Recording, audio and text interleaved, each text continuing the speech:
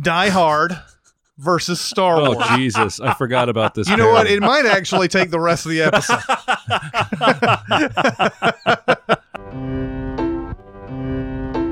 Welcome to Sincast, presented by CinemaSins.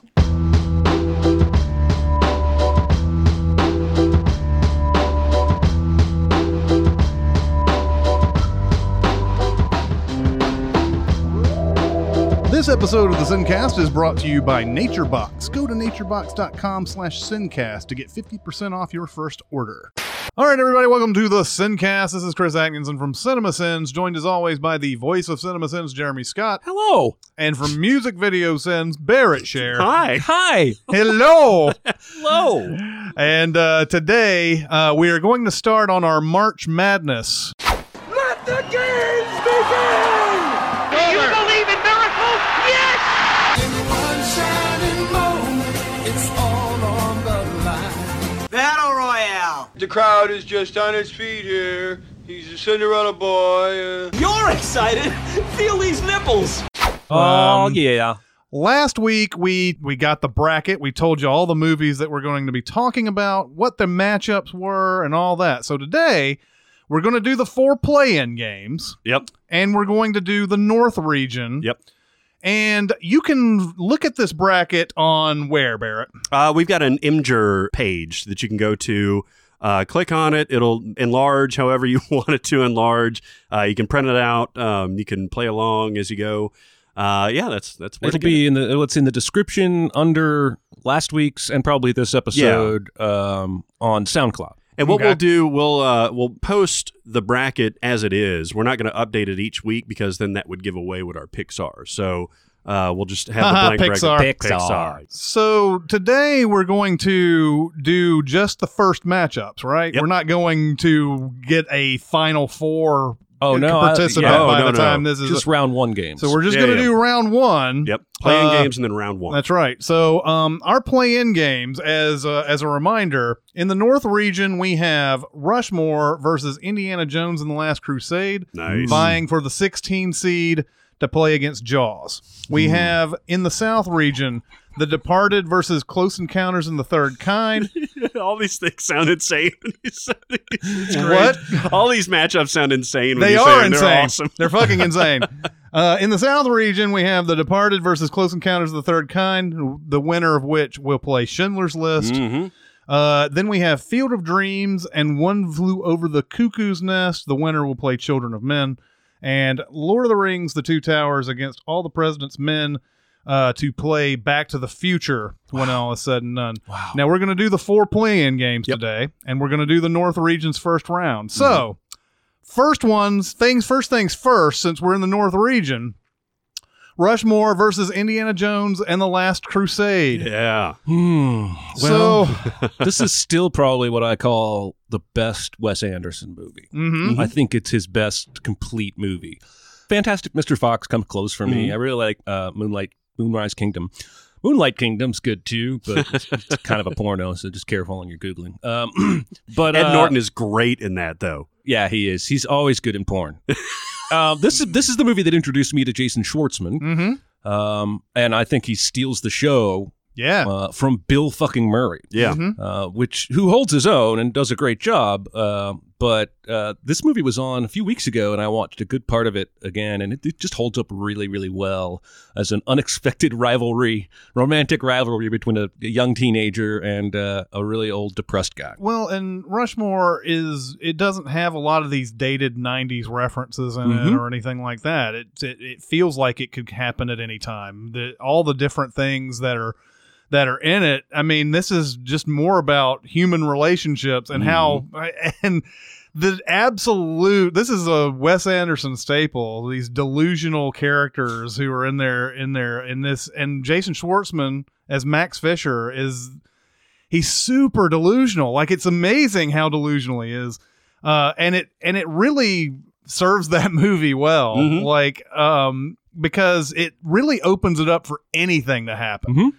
That scene where he's talking to Bill Murray and he's at his mom's grave. Mm. And he's like, why'd you call me out here? He's like, well, I was going to get that tree to fall on you right there. He's like, and he's like, it would have smashed me like a pancake. And he's like, yeah, well, and he's like, why didn't you do it? And he goes, well, what does it matter? She loves you and all that. And, you know, he's in love with the Olivia Williams teacher character and everything. And Bill Murray actually gets to go out with her and everything. Yep. But by the time the scene is over and Max has left, the tree falls. And it really just goes to show, man, this guy is like super freaking dangerous, man. He's, you know, he got an idea in his head about this teacher, and he really wants it to happen so bad that he actually thinks it's, you know, happening. Well, he makes everything else happen in the movie, you know, with all these clubs that he's forming, his longevity at Rushmore and everything, that he is this guy that can make shit get done. Yeah. And you think, you know, what are the limits to this thing? They're part way through building that goddamn aquarium when Brian Cox figures out what's going on. Yeah. Like, I mean, look how far he got before they even knew what was happening. And it's a great thing too when he comes out and he finally like runs into him in the baseball field and starts yelling at him and everything. Max, he's like, sir, I really wouldn't want to like to talk about this in front of my crew. Oh my God. It's so good. And I love all the Max Fisher player stuff, like all the plays he puts on, because they're all like amalgamations of like movies we've seen and everything. There's a one stupid one we get to see when he goes to the Grover Cleveland High School or whatever, where he's like in a car and he's like, "It's time, homie," and his girlfriend is like, "Kiss me, little one," and like the one that they do where you know it's like all of Al Pacino's greatest hits, basically. You know, there's like Serpico, there's Heat, there's all the Godfathers in there, and he's like, "You forgot the cannoli line, man. You forgot the old man loves his cannolis." I think that's what makes that character work, is because he is delusional, but he's also not. Yeah. You know what I mean? Like, some of his ambition is stuff that he's actually able to achieve, and he's clearly what they would have called in my era in the 80s a gifted and talented student, in the sense that, you know, he's writing and producing all these plays and has all these aspirations. It's just he is dangerous. Yeah. And he is arguably the villain of this movie. Yeah. But he's still really likable. Even by the end, which is a way too pat ending, though. Yeah. I mean, it's everything works. But still, even by the ending, I don't know if I've just read into it, but I still think he's got that evil designs, even at the end of it. Yeah. Because she's like, I think it's his dad comes in and he's like, "You want me? Can I dance with your girlfriend or whatever?" And he's like, and she's like, "I'm sorry, Mr. F. I'm already spoken for and everything." He's like, "I'm his girlfriend," and he's like, "Oh, girlfriend," and all that. And it seems all sheepish and everything, but like, there's a lot of things that just, I don't know, the way he looks at the end and all that. There's like, yeah, the ending of this movie makes it seem very happy and very pat, but maybe, like, I mean, the way he is, 3 days later, he's already going after her again. Yeah. You know, "Hey, I put on that play. I got you back together with your boyfriend." Yeah. What's in it for me? Yeah, what's in it for me? The other thing this movie does is introduce the world to serious Bill Murray. Mm-hmm. You know, even though it's a comedic movie and everything, he had still done The Man Who Knew Too Little like the year before this. He was still like comic Bill Murray with a few things like Crater Will Rock and like Ed Wood and things like that in there. But this was like the start of like Lost in Translation Bill Murray and Jim Jarmusch Bill Murray and all that stuff. The things that people now identify him with, sort of rather a second than wind. The screwball. So exactly, because we knew him all from Ghostbusters and Meatballs and all that shit before. In this movie, he's got like cigarette dangling out of his mouth with super long ash, and he's chucking golf balls in his pool in the middle of a party. Like, he's like so messed up. I love it. It's such a great movie. So all right, so let's talk about Indiana Jones and the Last Crusade, the third of the Indiana Jones series. Yeah. First one I ever saw, though. Yeah, and it gets back to the Raiders of the Lost Ark type of model. Like, Temple of Doom was you know, I don't know. It was a lot of weird. It was weird, and there were a lot of annoying characters in it. I mean, it's funny. I didn't without any prompting. 2 different people I've gotten in conversations with somehow brought up Temple of Doom. and talked about how annoying Kate Capshaw is in that movie, and she really is. Yeah. I think it's on purpose, but it's one of those on purpose type of things where you're just like, come on, you could have dialed that down just a little bit. But not to talk about Temple of Doom. We're talking about Last Crusade. Is it sacrilege to say that of all of the four of them, I'll even discount the last one, this is the one that I'd probably watch if I came in the middle of it all the way through. Like I and it may be because this is the one that I was tied to. I think I saw Temple of Doom before I saw this one, and then I saw Raiders after this. And maybe it's just, emotionally my childhood was tied to it, but I just think it's so much fun when you introduce the Sean Connery character, and then you get the young Indiana Jones, and then you get, it encapsulated all of the fun of this character, besides without the heavy baggage that comes with it, like in Temple of Doom and Kingdom of the Crystal Skull and stuff like that. Some of it, for me at least, and this is probably more about when I saw these movies, but there was more appeal to me in adventure going after an artifact like the Holy Grail that I was very familiar with through all the different King Arthur lore and all that stuff. I knew, okay, this is supposed to be Jesus' cup. I get it. I didn't have any fucking clue what the Ark of the Covenant was when I watched Raiders of the Lost Ark. I'm sure it's biblical somewhere, but it's like way Old Testament Bible that I didn't read very much of. And so maybe it was harder for me to connect to that adventure because I didn't know what the hell he was going after. But I think it just has to do mostly with this is the one I saw first. And so I hold the all subsequent ones that I saw up to this one, and none of them are quite as much fun. Okay. All right. So I'm not insane. I don't think so. No. Yeah, I like Raiders way more than this. But Last Crusade does, like I was getting to before, does get a lot of that Raiders of the Lost Ark fun back into it, especially with the 3 things that he has to do to get to the actual cave. That's always been exciting for me, just the way he goes through that. And he even gets to mess up a little bit, too. It's not just, one and you're done. Right. And, he has to spell Jehovah, and he presses and he steps on the J first, and he hears Sean Connery. But in the Hebrew alphabet, it starts with an I. Yeah, I know. Jay. Which is also kind of bullshit. First of all, why wouldn't you put a little bit of pressure on there instead of jumping the fuck on it? I know. And then how somehow grabs onto the wall to keep himself from falling. Right. Yeah, I always thought that was the easiest one to go through because you could just kind of tap it a little bit and, and figure it out or whatever. Like, oh, nope. And then nope. It's almost like Minesweeper or something. So, yeah, the ending of that movie is very good. And, of course, the dynamic between Harrison Ford and Sean Connery is very good. Sean Connery is just so... This is one of his it's his lightest role, maybe. Yeah, maybe. Yeah. And he's all the stuff. You call this archaeology, and all that, and he's just he's just a bad father for whatever, but but oblivious. Yeah. He's an obliviously bad father. When he gets the birds on the beach to take down that jet and he's just walking with his umbrella. He's like, with the birds of the air. And just all sure of himself, like, oh, fuck you, man. I love Harrison Ford's, going into the mansion or whatever, and he's like, I'm here to see about the tapestries. He's like, this is a mansion, isn't it? It does have tapestries. It's a really fun movie. It's not Raiders, and I know that you guys, because of this is the first one you saw or whatever. I don't know if this was the first one I saw. I'm pretty sure I'd seen Raiders and Temple of Doom before this, but I really enjoyed it. It's not. Well, this was 8 years into it, right? Because Raiders was 81, and then Temple of Doom was 84. 84, yeah. And then this was 89. And Temple of Doom was a weird prequel. It came out it was set 2 years before Raiders of the Lost Ark, and then they jumped back to World War II for Last Crusade. Of course, it's got a lot of the great World War II stuff in it, Spielberg and the Nazis and all that other stuff, it's a really fun movie. Now, which one is going to win out of these two? Well, I know what I'm voting for. So it's going to be me, you, him. Rushmore.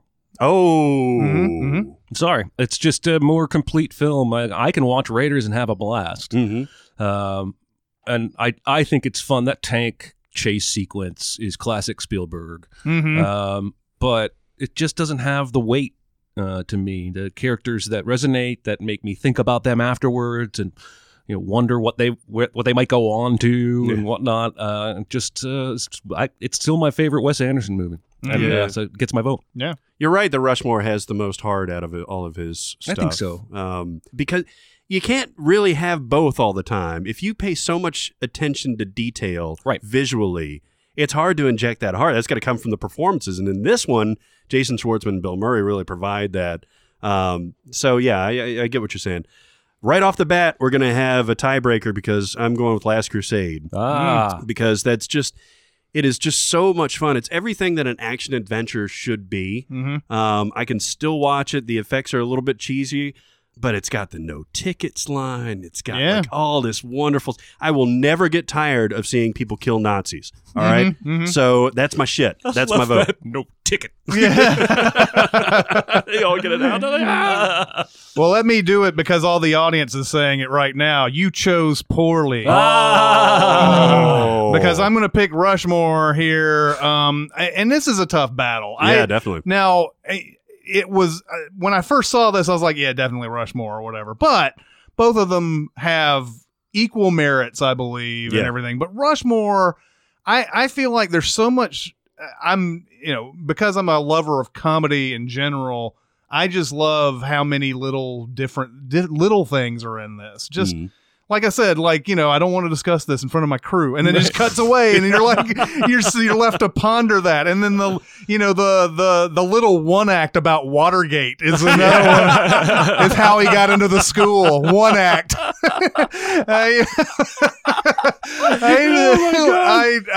That movie is so good and chock full of that kind of thing. I can't pick against it here. So Rushmore is going to take it. Rushmore it is. In the play-in game. That only took us 25 minutes. Well, let's go on to the next one. All right, so we're still in the play-in rounds, and this time it's The Departed versus Close Encounters of the Third Kind. Wow. Now this is, I think this is harder than the last one. I agree. Yeah. So The Departed is Scorsese's. He won the Oscar for this. It won Best Picture. It finally got him all the adulation through awards that he had been either seeking, or at least everybody else had been hoping that he would get for all his time. When I first watched The Departed, I wasn't as high on it as a lot of people, but subsequent viewings, now I can't get enough of it. This movie is just chock full of actors we love, characters we love, just that gritty dialogue, and it's fantastic. There is something about it, though, on its first viewing that doesn't seem to hold up to Scorsese stuff. I don't know if it's because it's Boston versus New York, or whether it's, some sort of length issue, or that it goes on so long after the big death scene. But I completely agree with you. After the zillions of times that I've watched it afterwards, it's just so memorable and iconic performances from all across the board. The bit parts of Wahlberg and Alec Baldwin and all that shit, like that just sticks with you, Yeah, and maybe it's just because I can't tell you how long this movie is, and I don't mean length, but from the time it starts to the time it's over, how much real life has passed. I can't tell you. Because you could take it on face value and think, well, that was a few weeks, right? Or you could assume he's jumping ahead in time and we're just not seeing everything. And then it was what, a year and a half? Yeah, there was a point where DiCaprio says it out loud, and you're like, really? Yeah. Because it doesn't, and it just maybe that's what adds to it. I think of a movie like Goodfellas that just punches me in the stomach. And sits in my brain for hours after I'm done watching it. I watched The Departed, and I am maybe more entertained than I am watching Goodfellas, but as soon as it's over, I'm on to something else. It doesn't stay with me in that sense. You guys have brought up something that, I'm just, thinking about this first viewing through it, and we were comparing it to Goodfellas and everything. Remember how kinetic Goodfellas is? Yeah. Even through the narration, it gets you right in there. And there's like all this technique you see right off the bat, these freeze frames and all this camera work and all that. Even Casino does more, I think, than Departed does. And it's the same sort of, Casino's like Goodfellas, but Vegas, basically. But The Departed, it doesn't move that way. It does have that just balls to the wall scene with DiCaprio following Damon after the porn theater Oh thing. my God. That was when I first really felt like I was watching a Scorsese movie. It was right there. Yeah. And with Goodfellas, you know right off the bat, but you're just instantly just wrapped up into it as soon as it starts. Departed kind of takes a little bit, you know. He's got to go through all the, you know, the training, and then he's not going to be a cop. They put him in they go through all this stuff at the first that takes some time. There's like 15 minutes of movie before that, which feels like the beginning. Yeah. But there's all that setup. That may be part of it. I love this movie. Yeah. I will stop and watch it when it's on. I will never watch the edited for television version. I don't even know why anyone puts that on their airwaves. No. Because every other sentence is something bleeped or replaced. Yeah. Yeah, so I love it. It's hard for me to say much bad about it, but then I look across the aisle and I see Close Encounters of the Third Kind. Yeah.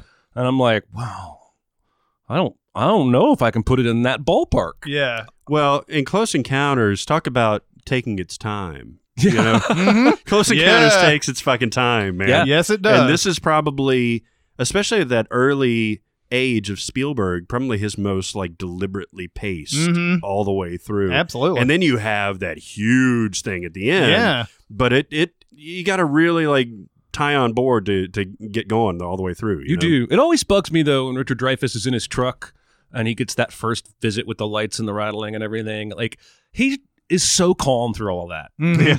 You know what I mean? Like he's I just- would be screaming like Steve Carell getting my chest hair waxed, and he's just kind of shocked into observing it. Yeah. And it always that scene, I'm always like, that's not how a real person would react. A You real don't person think- would shit themselves. Well, I mean, the whole movie, he's got this sense of wonderment to He where does. it's like he does.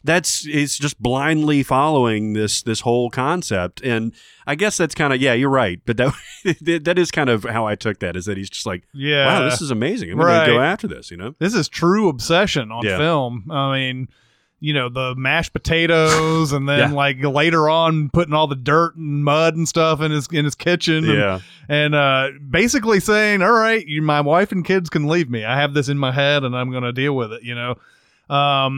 Yeah, I really enjoy the deliberate pace of this movie. And it's when you watch most alien encounter, you know, alien invasion type movies, it really just wants you to be like enthralled immediately. Like it's one of those things where we're desperate to entertain you. We need to show you aliens right off the bat, and we need to show like stuff getting blown up and all that. If you're used to the Independence Day type of model, and then you go back and watch Close Encounters, it's just such a breath of fresh air, man. Yeah. Much more Which like a is funny. rival almost, I think, Yeah. in terms of pacing and the way it approaches aliens and sci-fi in general. Yeah, and just a lot of he put a lot of like really fun casting in there. Francois Truffaut Yeah. is in here, and then you have Bob Balaban, and then Dreyfuss is just great in this. And I don't know if there is one alien movie I've ever seen that has given me the sort of wonder when these ships come down, and the John Williams score helps too. But just the way they arrive and like all that whole like ending scene is like 40 minutes. Oh, or it takes something. forever, It's but like- you're riveted all the way through. It's and you're just because you're like them on the mountain. You're Yeah. sitting there going, what's going to happen? Right. This could be annihilation, Yep. or it could be, you know, what we've always wanted. We wanted to communicate with these.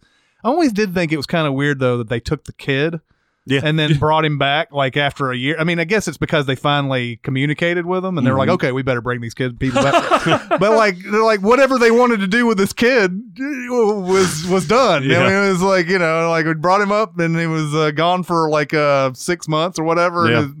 But yeah, man, and by the end of it, when the credits are rolling, you're like, you just sit back and just, man, that is just way movies should be made. Yeah. Oh, it's satisfying too, because it's rare to get like an alien contact movie. You look at something like Contact, which is what we think is a really good movie, but it has such a letdown towards the end. Yeah. This is the exact opposite. You're building and building and building, and then you have this wonderful payoff. And what this does have that I was thinking about with The Departed, tangentially to Goodfellas. Goodfellas has that wonderful Layla moment, that musical moment set over Derek and the Dominoes, Yeah. Layla. This obviously has one of the most iconic music moments of all time. Absolutely. That da da da don don. I just murdered that, but No, I think you were pretty close. but the fact that when they're communicating, the aliens don't know what frequency to do it because they'll be like da da da boom boom. And you're like, oh no, sorry, we got to take it down a little bit. And then I love it too when you're talking about that whole music scene because the guy's like, and then like the ship's going through like crazy iterations of it and everything. And yeah, this is just I don't know how else to praise this movie. I mean, it's really the perfect type of alien encounter movie. Yes. Well, and it's responsible for one of my 10 favorite Simpsons moments ever. When Homer is playing with his mashed potatoes and makes them into the shape of a big top tent. And then says, I want to go to clown college. It storms off. And Bart goes, I don't think any of us expected him to say that. Where he's like, you can't hold me back anymore, or something like that. This is great. So between these two movies, Oh man, what are we gonna pick? I got to go with The Departed. Okay. I'll tell you why I go with The Departed is that with all of its faults that we talked about, the performances in this thing just knock it out of the park for me. I didn't even talk about Leonardo DiCaprio. I mean, How does he hold his hand that steady? I don't know. I don't know. Every time I see that scene, I try, and I can't go like 2 seconds without a waver, and he just sits there for the whole goddamn time. I think it's digital effects. That's a the world we CG, live man. in, where for a half a second I wasn't sure if you were joking or not. No, because I've seen him tell the story. He actually does this. If you did for some reason think it was faked, he actually does. I want to know how it's physiologically possible. That's pretty amazing. But I mean, these are powerhouses going up against each other. Nicholson, Damon, DiCaprio. I'll even put Wahlberg up there. Martin Sheen. Alec Baldwin. Man, it's just too much fun for me to pick against, even though I love Close Encounters. Right. Well, this may be the same sort of deal you guys were having with Last Crusade because Close Encounters is going to win my vote here. Really, though, I saw it as a kid, and I wasn't connecting to it as a kid. It's more like later on in life that I connected to Close Encounters more than anything. And every time it's on, my jaws dropped. And I can't pick against that and The Departed is very close on this. I agree. It's as fun a movie as movies get. Yeah. But as far as just being as well made and everything, I got to go Close Encounters. Nice. Oh, wow. Yeah, right. I really don't want to be the decider on this one, to quote President Bush. I'm going Close Encounters. And, I think in 30 years that will still be a classic, and The Departed will not be. Even though That's interesting. I think The Departed would, if I'm looking at both these Blu-rays on the shelf and I got 2 hours, I'd probably put The Departed in because it's an easier commit. Right. I can also get up and walk away if something happens or needs my attention. Whereas with Close Encounters, I want to be in it. I want to steep in it. And it's a lot more to say. Like The Departed is basically, the point of that movie is everyone's a dick. Everyone's a rat. And it's weird. Just while you were describing that, I was thinking, but this contradicts the last vote. Is that this is a movie that is made for the big screen. Close Encounters. Yeah. And that's why I feel like it has an edge over The Departed. But in our last vote, Last Crusade definitely has it over Rushmore in that category. So it's not really What's fascinating is there's about 18 different things that could make us choose, our vote, right? What would I rather put in right now? What had more cultural impact? What entertains me the most? What stayed with me the longest? And we're probably going to change every single time we're picking individually, which is why this is so unpredictable. I did see a comment that said, by even making the bracket, you've basically let us know what's going to win. And I thought to myself when I saw that, I think there's going to be some surprises coming up. Because this is unpredictable. Right. Yeah. Well, and I don't know what I'm looking at the bracket and I don't know what's going to win. Exactly. So I don't know what he's thinking. He said this is the reason why the selection committee doesn't actually decide who wins the basketball games. And I was like, what? What? Oh, well. Yeah. I mean, he did give us a compliment at the end, so I don't want that guy to think I'm ragging him. Yeah. No, I mean, truthfully and honestly, I'm looking at this bracket and there's no way way I could pick a winner right now. No. I mean, that's just with you individually. Then collectively, we have no idea what's going to happen. Right. So anyway, all right. So Close Encounters goes on to play Schindler's List. Yeah. All right. So Spielberg versus Spielberg. Yeah, we did get our Spielberg versus Spielberg here. Out of 4 possibilities, yeah, 3 out of the 4 could have been, or 4 out of the 4 could have been. It could have been. Spielberg's. Our next one is in the East region. Field of Dreams versus One Flew Over the Cuckoo's Nest. God, Yeah. this is hard. Yeah. Because if I'm honest, I think One Flew Over the Cuckoo's Nest has more to say Mm-hmm. and is a deeper, more important movie. Most definitely. But I'm almost certainly going to pick Field of Dreams. I'm curious to anyone who loves movies that has seen Field of Dreams, but is maybe not of our generation. Maybe they grew up in the soccer generation of 15 years ago. Like, how much was the fact that I was playing Little League when this movie came out?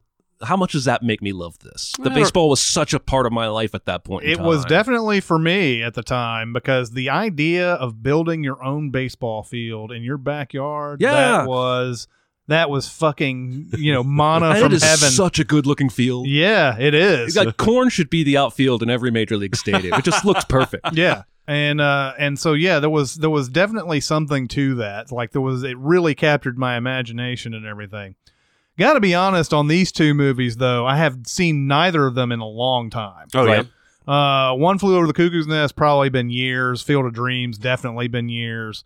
So I'm gonna have to go. I'm gonna have to really think about this one, Yeah. because One Flew Over the Cuckoo's Nest, I believe, I think I said this in the 1975 episode, I didn't really like it. That was another one I didn't like the first time I watched it. Oh, And yeah. I've watched it since and everything, and especially with what you were talking about in one of the scenes, one of the heartbreaking scenes we later on talked about.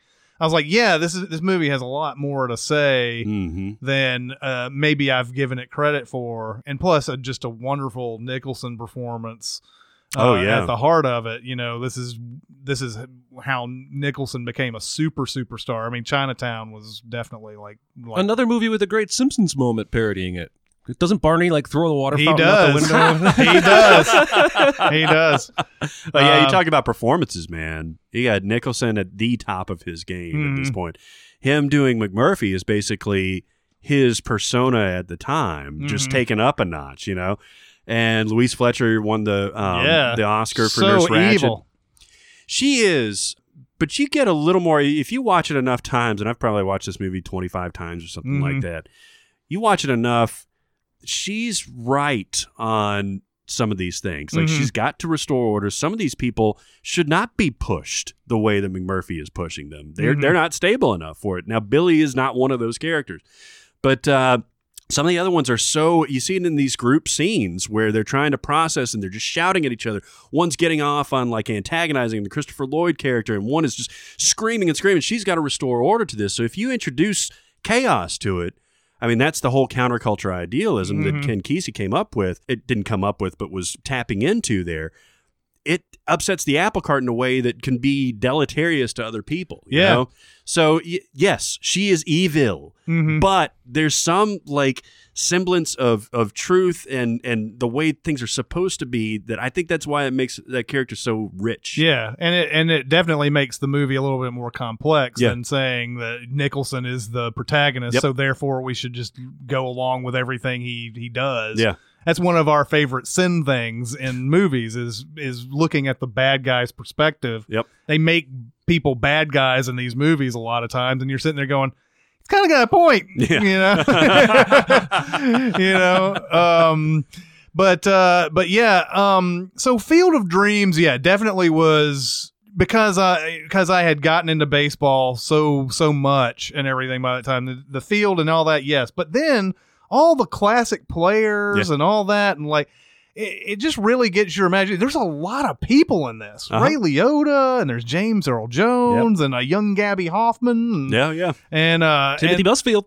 Timothy Busfield. And Don't sell the farm, Ray. Don't sell the farm. Timothy Busfield was a great 80s that guy. Yes, he was. He really was. Into the 90s, too, because he's in sneakers, but yeah. Oh, yeah. Yeah. But yeah, that one tears at your heartstrings because it doesn't matter if you're into baseball or not. Like the connection between him and his father, and like the whole being out there in the prairie and the small town type of thing, and Costner's idealism and everything, that translates no matter what you think of, baseball or the construct and all that stuff. That is global. Well, and I think that, I think I mentioned this before when we were voting back in this year, but the daddy issues thing, I think, is a huge part of why this movie works and pays off. I remember watching it with my wife, and she was like, so do all guys just have daddy issues? And I was like, yeah, I'm pretty sure. A little bit, to a certain extent, because that's such a universal theme. Yeah.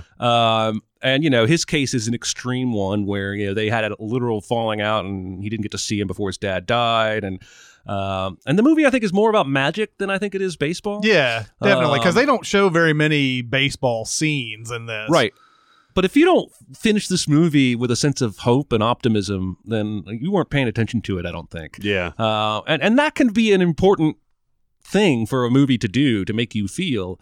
I love it. Like you said, you hadn't seen it in a long time, but it's been playing on Stars or one of them for the last several months, and my wife knows the music now. She's seen the movie one time, yeah, because I have it on so often. She's like, "Are you watching Field of Dreams again?" And I just love it. And much like what we were talking about with the bad guys and everything, here's a situation where the good guy is probably completely wrong. Yeah, yeah, and he's mortgaging his family's future because he thinks he hears voices telling him to build this baseball field. Yeah. And we know he's right, but nobody else knows he's right. It's like the obsession with Close Encounters of the Third Kind. Right. People just leave their families, leave their belongings and everything, and just go after this. And we're like, oh, yeah, that'll probably pay off. And he goes like on a cross-country trip to get James Earl Jones.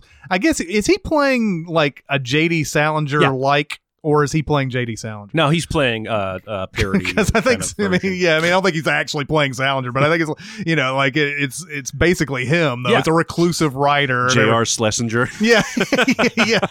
yeah. So, all right, how are we going to go? It's You're my first. turn? Yep. Okay. Good God. All right.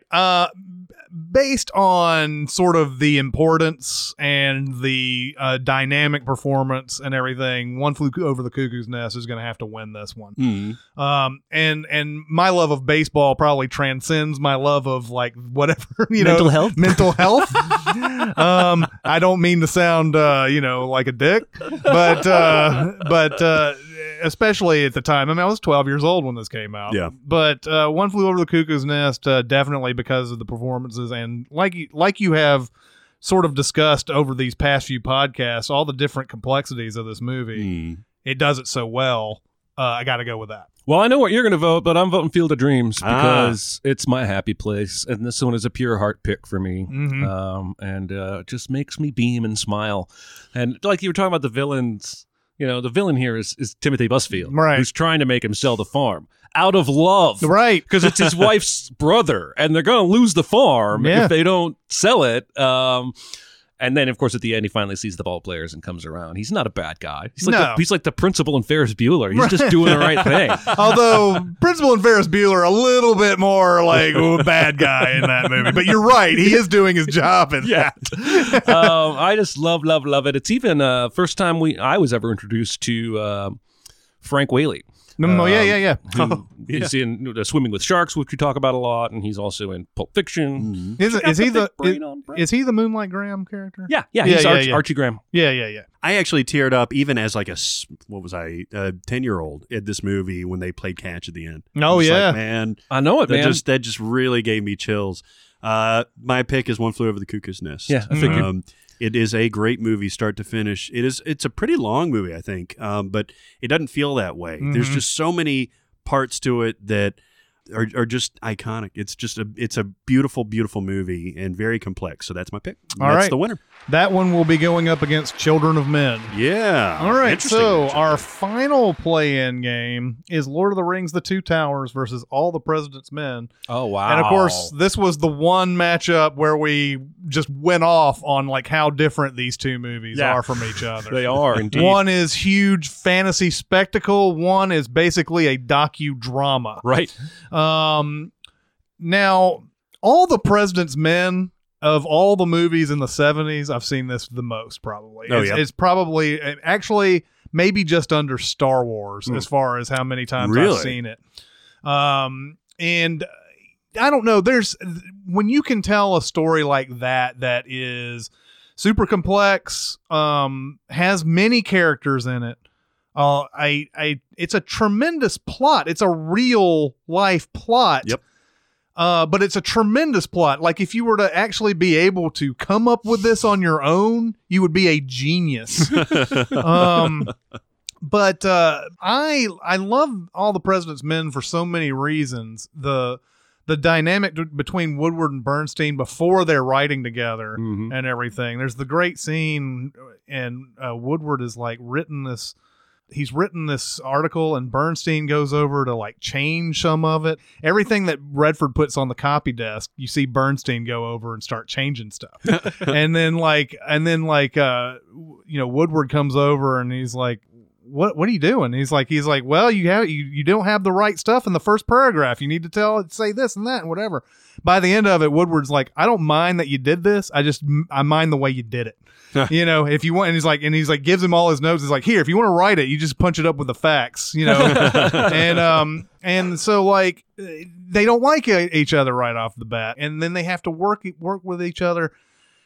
This is one of those movies where, geez, I mean, how in the world are they going to get somebody to talk on the record? It is so, you feel their frustration all the way through this, even though they're finding all the things they need to find. They keep going to these people's houses and doors just keep getting slammed back in there. And then there's the great scene too, where they find someone who's just like way too willing to talk. And they're like, this seems too good to be true. And they find out, oh, it's not the person that they came to come see and everything. It's of course an important story. Yes, it is. I mean, this is a huge moment in American history, a huge blight. Using the power of the presidency in this way. But I just think about all the different things that are in here that they have to like connect, and they have to get this deep throat guy, and nobody believes them for a longest time. The tenacity and the balls on these guys is amazing. And it's a very timely story. Yeah, I think so. Because they take down the top levels of government, right, essentially. And how do you do this? How do you say, like, you keep getting rejected over and over and over and over again, and then finally you get one piece to fall into place. And then finally you get the next one, and then it starts rolling. They have to keep getting these sources, and they have to get two sources to get the article to go through. And a lot of times they have to play these tricks, which I always found those amusing. Like if they actually had to do this, like if I'm going to count down from 10, if I get to 0 and you don't say anything, I can publish the story. Blah blah blah. and it's like can't you just say yeah or no, because you're doing the same thing? If your boss saw you doing this, it's no different. But anyway, All the President's Men is as tense as movies get. It is one of the best movies, one of my favorite movies, and if it ends up winning, it's going to go up against Back to the Future.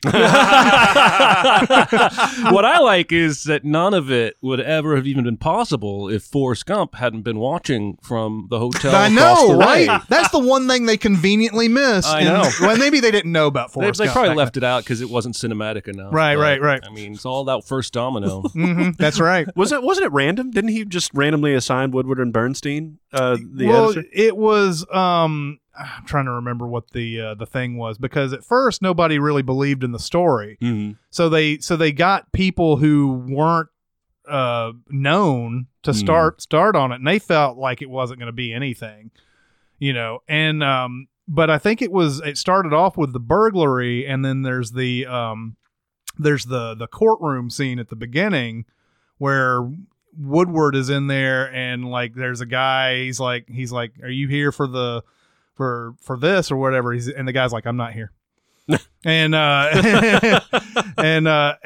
he keeps asking questions, and the guy doesn't want to answer anything, getting him very curious. But the burglary and the little courtroom scene at the beginning, they write an article about that courtroom scene. I think that's how it goes. Even though I've seen it a million times, I can't remember exactly if that was the first one. But he writes the thing about the burglary, and like there's more questions involved. I think it starts off being just that, like they just want him to write him about that, but then there's like all these details that don't add up to him, And he's like, there's more to this story Mm. that we haven't gotten to yet, because why are there FBI and CIA people in this court Yeah. getting or like getting their whatever it was? It was like a hearing or something Yeah. like that. There's a great scene that Redford's on the phone, and he's like, the person on the other line is like, well, this person works for the CIA, and he's at this moment of shock. He's like, yeah, totally. And he's like writing down like CIA. And he's like, yeah, of course. If you're writing something about that, surely you would know that. You know? And that's funny how naive they are and how much they don't know. Because there's a scene in there also where he's asking about one of the guys, and he's like, I'm glad you asked me that question and not our editor, who's Jason Robards. Is really freaking great in the movie. He's like, I'm really glad you asked me that question, because if you asked him that question, he's like, what kind of schmuck do we have on this thing? We're gonna have to fire him immediately because he doesn't know this guy. Anyway, it's a great movie, and I would say that if you haven't seen that, it is definitely worth your while. It is as good as movies gets. All right, so The Two Towers. Yeah. I'm sorry, did we not let you talk about All the President's Men? I don't have a lot to say. I think I've seen it twice. Oh, okay. And I remember really liking it and respecting it a lot. Oh, okay. But it's much nearer and dearer to both of you than me, so I didn't really have a lot to add. Now, Two Towers, I could talk about ad nauseum, because I love it, and because it is undoubtedly, in my mind, the best of the trilogy. Yeah. And it has a little bit of everything. Yeah. Right? This is kind of odd, isn't it? Like the second one, I think I remember back then when Return of the King had come out, a lot of people were like, well, The Two Towers doesn't stand on its own, and it's just a bridge chapter for the other two greater Lord of the Rings. This is what a lot of people were saying. But now I think we've got time, and you look back at The Two Towers, and I agree, it's the best one. It's that Helm's Deep battle. Yep. I understand it's fictional. Didn't really happen. Right. I understand that I'm looking at a lot of CG. It's one of the most thrilling battle scenes ever filmed. Yeah. It is just, every time I watch it, I'm amazed at the pacing and the editing to build the tension to that first moment the battle begins. And then the battle itself lasts for like 20, 25 minutes. Yeah. But, the first one is mostly adventure and fun. The third one is mostly battle and sacrifice. The middle one is a little bit of both. And I like that we start out separated after we all fled Boromir's death scene or what have you. And so we get to follow the adventures of, basically everybody doing their own thing. Except for Gandalf. Then he disappears and we don't know what he was doing. But then he comes back right at the same time he said he would, as the sun is coming up over the thing, because he knew it would blind the guys. Yeah. And it's awesome. Yeah. This is very much like Empire Strikes Back, right? It's the meat in the sandwich. Yeah, I could see that. It's got all of the heart, because you see like how connected these people are at the core, whereas in the first they were just kind of getting the fellowship together and everything. But the Return of the King is a great movie, but it's a lot of what we see here. Retread, and those battle scenes, it's like, how much bigger can you make than Helm's Deep, which is almost a perfect battle scene, right? And that's what he does in Return of the King. It's just that times 10. Yep. With not as much of the tension in my book. I don't dislike the Return of the King. No, I like it greatly. But Two Towers, it's just almost perfect in my book. Hey, it's and The Two Towers has the great Sean Astin thing at the end, the great speech that he does, and talking about the tales that they were told and everything. And then I love the salt on Isengard and all that, the trees coming in, and there's that one great little detail of the one tree that's on fire, and he runs over and dunks his head in the water and everything.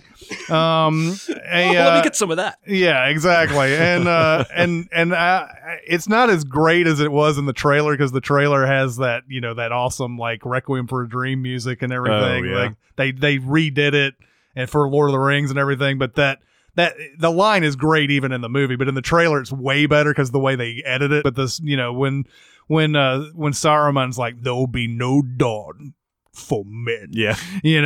And it's just I agree. It's definitely the best one, and it's got the best paced action. Mm-hmm. It's got the best paced story out of it, because Return of the King, as good as it is, it's not paced well at all. No. And it's cramming a lot of stuff in, trying to get that like at the end and everything. And I always tell that story, Return of the King. Like, I walked past it, that midnight show, running these freaking things at midnight. And I look at it and I'm like, oh, Aragorn is like knighting the hobbits. That's the end of the movie. And there's like a big, like 2 inches thick of film still left on the platter. And I was like, oh, damn, I forgot. There's like all that, whatever. But I love The Two Towers a lot too. So out of these two movies. Wow. Crazy I'm matchup. first, right? Yep. Two Towers. Two Towers. I just don't have the familiarity with All the President's Men. I know that it is potentially the better of the two, but because I don't have personal knowledge of that, and I haven't seen it in 15 years, I gotta vote Two Towers, and it's gonna make my brother very sad. He emailed me, by the way, because I guess I gave him shit on the 2016 one about not liking La La Land and not liking the Lord of the Rings, and he emailed me to let me know he saw that. It's good times. Man, there's so much pointing to me picking All the President's Men. Mm-hmm. I have a thing about the press. Mm-hmm. Like, it fascinates me. That's why I like Spotlight so much. That's why I like this movie so much. And The Paper with Michael Keaton. Yeah. And The Paper with Second Michael time Keaton. I've dropped that on the podcast, That's right. by the way. And Citizen Kane. I don't know. Like, I just like the idea of bringing down something corrupt just from hard work and tenacity and stuff like that. I don't think it has the breadth. It kind of kills me to pick this, but I'm going to go with The Two Towers too. So this is the first pick where it's worthless. Yes. Basically. I was All the President's Men all the way on this one. Yeah. I haven't seen Two Towers a lot too, surprisingly enough, but All the President's Men is, and you're going to save me from, having to pick between that and Back to the Future. That's good. There's at least that. Yeah. The Two Towers just has so much to chew on. Like, that's one of the only extended cuts that I can watch and really get into the minutia of the bonus footage and all that stuff. I am going to say, though, that if you're comparing excitement in these movies, All the President's Men still comes up with just about as much as excitement as The Two Towers. It's just not based on mythical creatures. It's correct. There's no Urukai in All the President's Men. You're at no. Nixon's kind of an Urukai.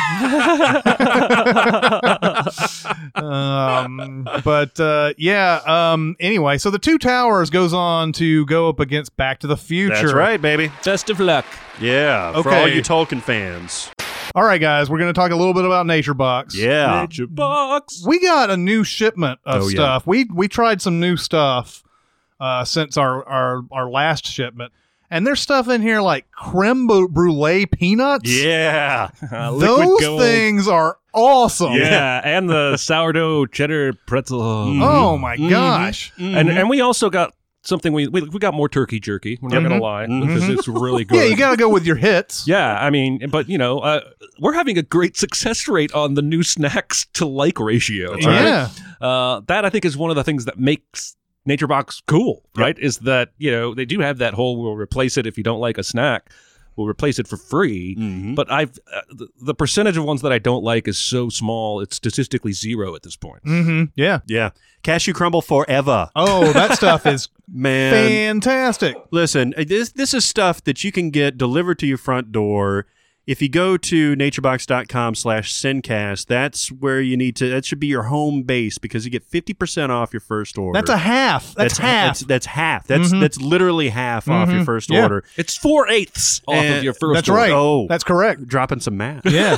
Yeah. For people who don't like to reduce fraction, it's 4/8. Yeah, those non-reducers. That's right. But man, like, everybody snacks. Everybody's is sitting there. You're watching TV. You're watching movies that the Sincast recommended. You don't want to fill up on potato chips and bad stuff. You get some of these snacks, man. You feel good about yourself. It hits all the taste buds. You got a whole variety, and it's delivered right to your front door. Look, when I was a kid, my mom would buy, now this is the 80s, my mom would buy a fat-free version of something. Yeah. Now, that's what, 30 years ago? Like fat-free chip variety, right?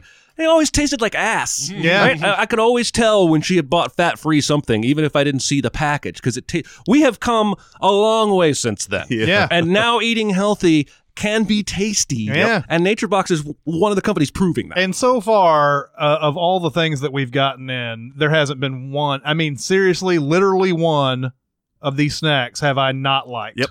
So it's just great stuff. You got to keep making your way through the catalog, but I think that success rate is going to hold. Yeah. I All think All right, so where are we going again? We're going to naturebox.com/Sidencast. That's it. 50% off your first order. 50% off. Tell them we sent you. Yep. You don't have to. It's part of that URL. Yeah, They'll that's know. right. That's right. But now we've got people on Twitter who've told us that because of this Sincast and us harping about it, they finally broke down and they both loved the snacks that they got. Yep. Let's keep that train rolling.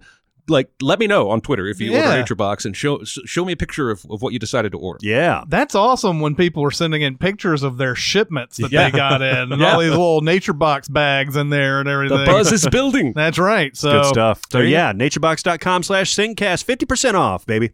We're going to do the first 4 matchups after we do the 4 play-in games. Yep. And then we'll work our way up from there. Yep. So yes, you won't get the whole round at the beginning, but we'll get through 4 good matchups. Yeah, and yeah. everything. Lot to discuss. And today it'll be 8 matchups because we got through the play-in games. Yep. We're going to sort of play this by ear and see Yep. how long it takes and all that. All right, so our first matchup in the North region is Jaws versus Rushmore. I think one of them's going to chew the other one up into pieces. What could you mean by that? I don't know because, well, it's like shark versus bees. Yes, it is. It's like that. This is interesting because, a lot of people that are listening to this episode may not have heard us talk about the 1975 episode, which was, forever ago. Yep. So this will maybe be the first time that they hear us talk about Jaws and its place in movie history and how dominant it was that year, and a great year too. Mhm. Yeah. 1975 had we already talked about One Flew Over the Cuckoo's Nest, had Monty Python, The Holy Grail. Yep. It was a good year. Nashville. Yeah. Oh yeah. It was an excellent year. So Jaws. This was Spielberg's, like, I guess it was his second movie. Sugarland Express came before this.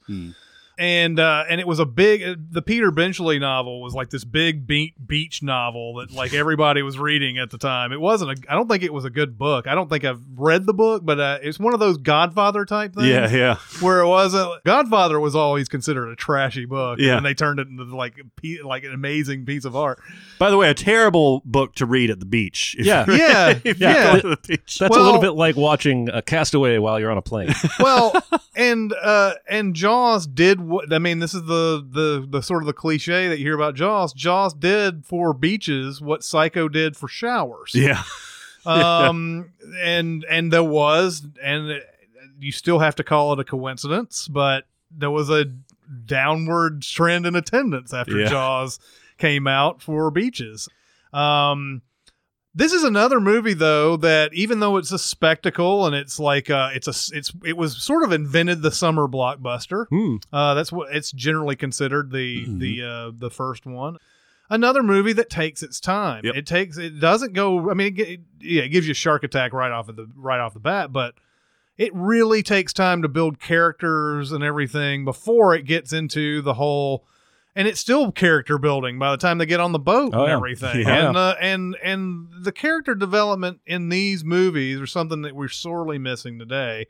I think blockbusters and the summer blockbusters now, they don't ever want to get to that. They feel like they're boring your audience, and maybe they would. I'm not one to say maybe they would bore audiences with what they did in Jaws compared to what they do now. I don't know, but I know that the dialogue is action in Jaws just as much as the shark is action. Oh yeah, absolutely. And there has never been another good, really great shark movie. No. Like I guess a lot of people liked Open Water, and a lot of people like that Blake Lively movie, I guess. Yeah. But neither one of them are in Jaws' league. And then people sort of ironically love Deep Blue Sea. Yeah. Yeah, that's all ironic. Yeah. Because that movie's not good. Right. It's one of LL Cool J's least likable performances, and that's hard to say because he's Yeah. like super likable. I mean, with Jaws, how do you really have to work to make something so insular? Like, you could just stay out of the water. Mhm. You know, I mean, it's not like the shark. Eventually, I think it can come off the land by Jaws 47 Yeah, or whatever. yeah. But like, you just stay out of the water. But like, they're just, for whatever reason, just drawn to it. Whether they're hunting for it or whether they're, the mayor is pushing for them to open the beaches and everything. Mhm. It forces the action out to there, and that's where the terror comes from. I mean, we've we send to this movie. It was one of those type of things where you're Milk like, water. yeah, yeah. It's one of those type of movies where you're like, I love sending this movie because I get to watch this movie. Yeah. But I do believe that the townspeople saying let's keep the beaches open is a very real thing. Yep. Sure. That's we're frustrated at that choice because we know the shark's out there, but they think it's just they don't even really know, or they don't want to know. Yeah. Yeah, they got to make money if they close the beach. The whole town's economy is driven by this beach during the Right. summer season. And so. you sort of got to it's sort of like take the risk to reap the reward and everything. It's a bad risk, but and they kind of want to believe that other shark was the one, right? Yeah, they catch a yeah. shark early on, and Richard Dreyfuss is like, this is not your Yeah. guy, but the town's just like, that's the guy. Let's get back out there. yeah, there's a lot of like false hope in this. And even if if there is a killer shark out there, he's surely done now and he'll just leave. But yeah, this is another movie that's got Spielberg, he apparently watched Duel, his TV movie about the killer truck or whatever.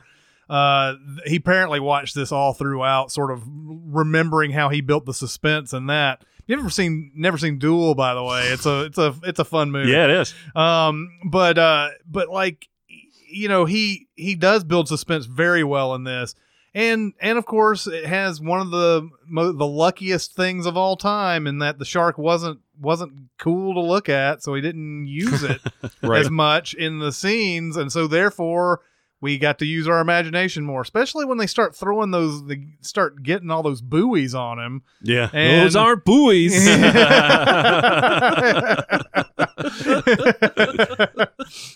That's the Seinfeld episode Yes, where yeah. Watley converts to Judaism just for the joke. yes. And he starts telling that Raquel Welch joke. Yeah. Anyway.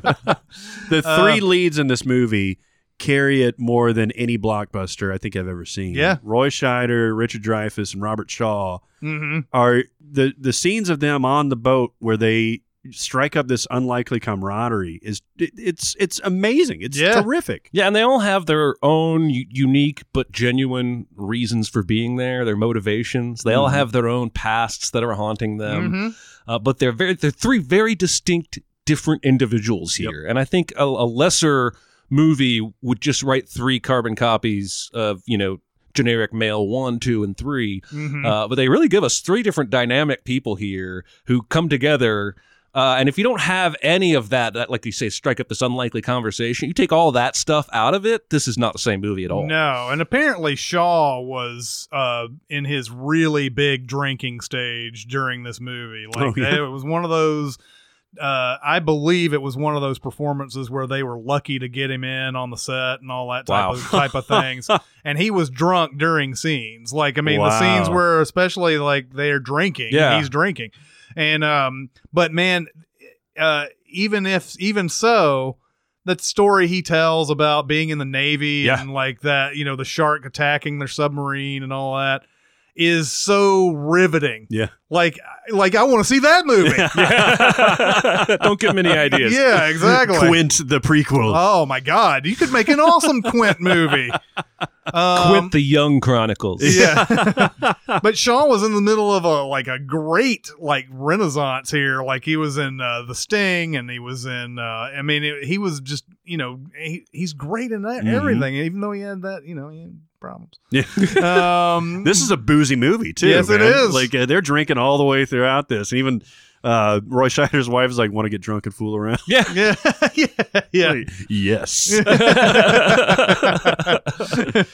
But yeah, this is as good as movies get, and we're going up against Rushmore here. Mm-hmm. Of course, I love Rushmore a lot. We've already talked about it. So, what are we going to pick here? And All right. what's the order? So I'll start, and it's got to be Jaws, baby. Mhm. I mean, it's possible that we'll see a 16 seed overtake a 1 seed. Ain't going to be here. Nope. Jaws is the number 1 overall seed for a reason. It is a perfect movie. It's a great horror movie. It's a great comedy. It's a great blockbuster. It's a great action movie, all rolled into one. I watch it at least once a year around 4th of July, and it never gets old to me. Yeah, Jaws all the way. Yeah. I mean, you put these two movies side by side. I mean, I'm going to pick Jaws every time, even though Rushmore is my happy place. Yeah. Jaws is, it's just the greatest. It's just one of those greatest type of movies. Yep. And I don't know how you pick against it here. Yeah, if people were able to wager on this bracket in Vegas, picking Jaws to win this bracket would return the least amount of money. It's Jaws all the way. Yeah. Our first unanimous vote, but Yeah. there can be no other option here. Like you said, a 16 seed might have an outside shot. It's not going to be this one. Right. So we have just done it. We did it. Yeah. That's Done it. one thing. We did Get next done. song. One song in the bank. Yep. Right. There it Next is. bracket. All right. So Jaws moves on to the round of 32. Now, on to our 2 versus 15. Now, this will be a little bit longer. Yep. Because we haven't talked about these two movies, at least in a while. Die Hard versus Star Wars. Oh, Jesus. I forgot about this. You know what? pairing. It might actually take the rest of the episode. I mean, you could not. I mean, both of these movies basically defined a genre for decades. You can't. This is blasphemy. I think Die Hard might have just as much cultural impact as Star Wars. It might now. Yeah. You know what I mean? Like at the time, and at least for 15, 20 years, Star Wars was this force, and we'd never seen anything like that.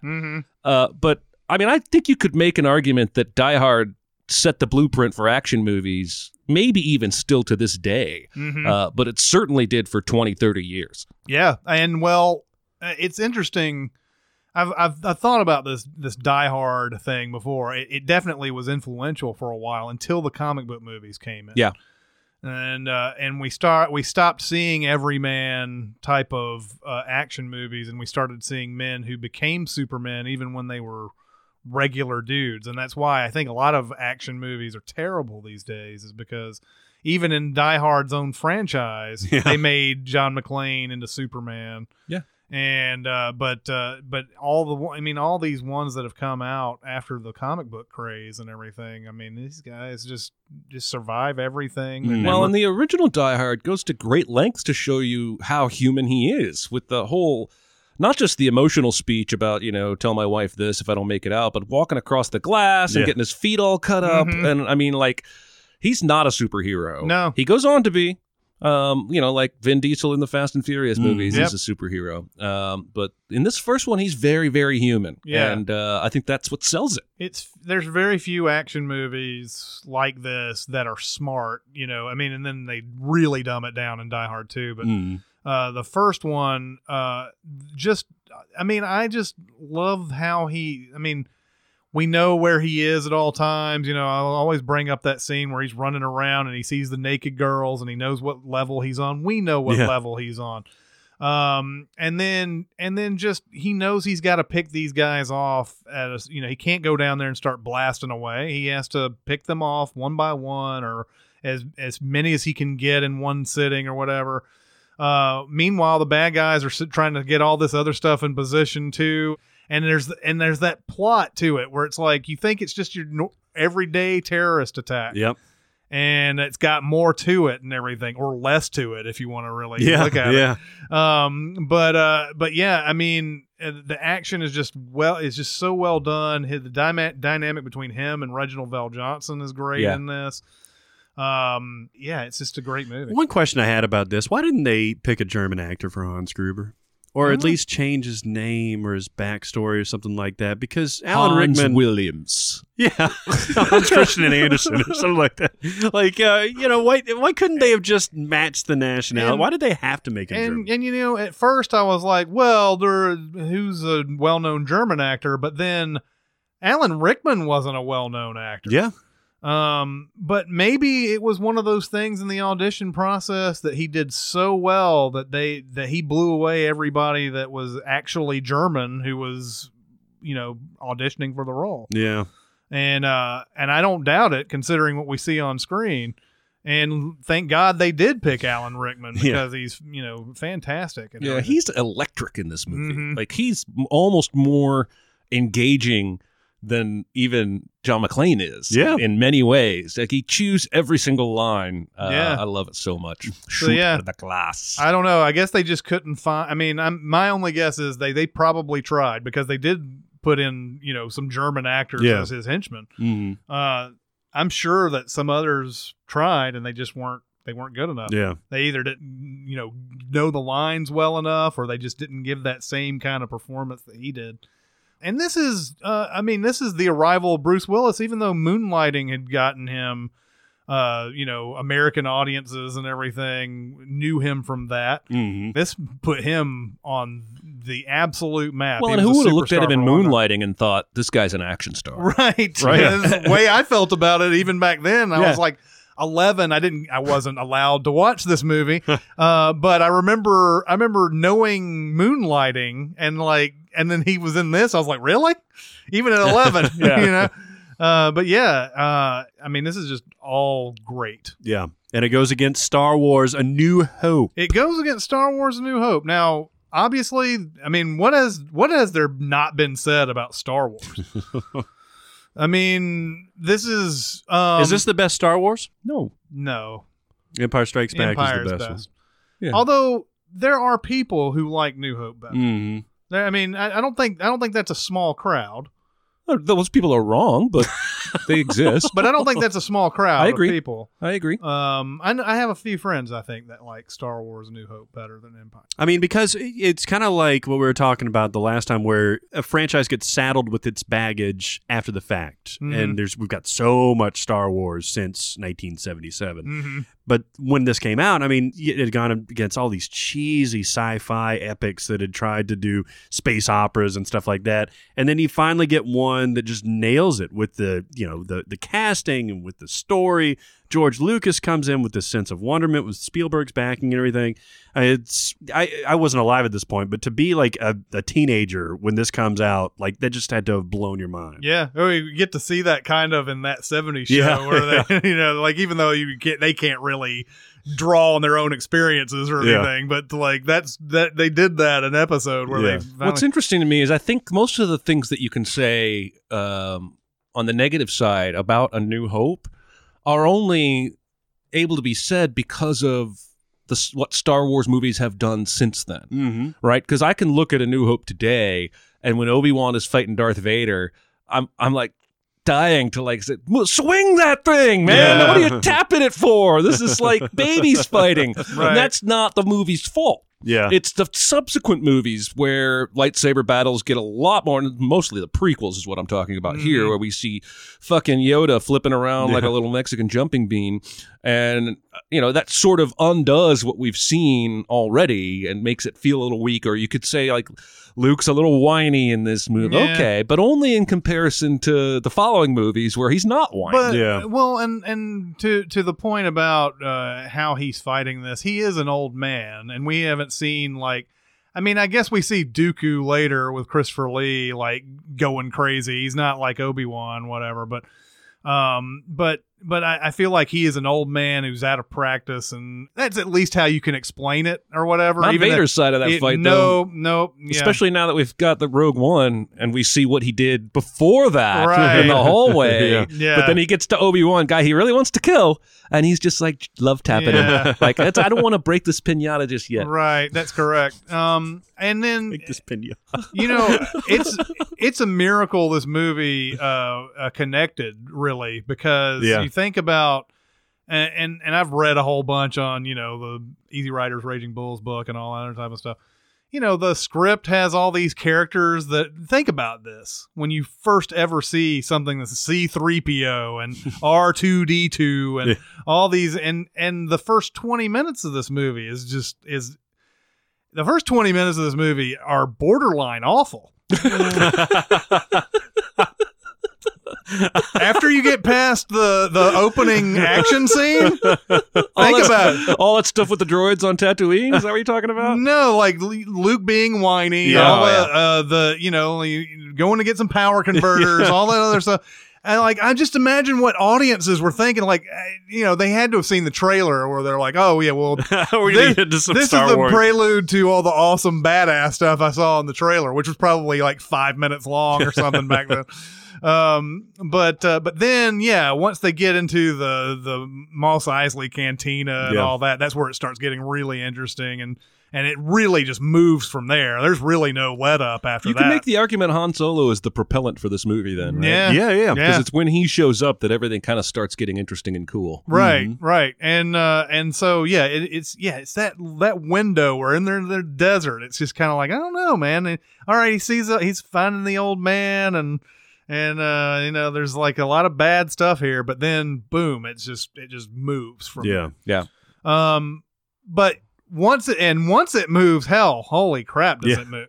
So what is going to win out of this group? I don't know. I really do think the reason that I asked if this was the best Star Wars, and it was, in all honesty, I do like Empire the best, but I think there is a very good case to be made that this is an amazing Star Wars movie that gets almost lost to time because of how much has been piled upon it. I mean, this is the propellant for an enormous, one of the biggest movie franchises of all time. Yeah. Well, and tonally, it's completely different than Empire. I'm not always in an Empire mood or mind frame where I'm like, I want to get deep for a while in space. Sometimes I just want to have fun. I just want to romp. Yeah. I might still turn to the Ewoks personally before I went back to New Hope for that, but yeah, I could see it. Yeah. All right, Chris. Chris. So you're the voter. I'm the first voter. You're the man. Right off the bat, huh? Okay. I'm going to go with the movie that I think is smarter, and it's going to be Die Hard in this case.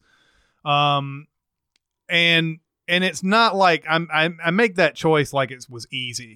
It's not. It's not easy at all. Star Wars still to this day, and if you want to compare movies as far as dramatic pull, Star Wars beats Die Hard on that every time, especially the little sigh he gives as soon as he hits the spot without the tracking system and everything.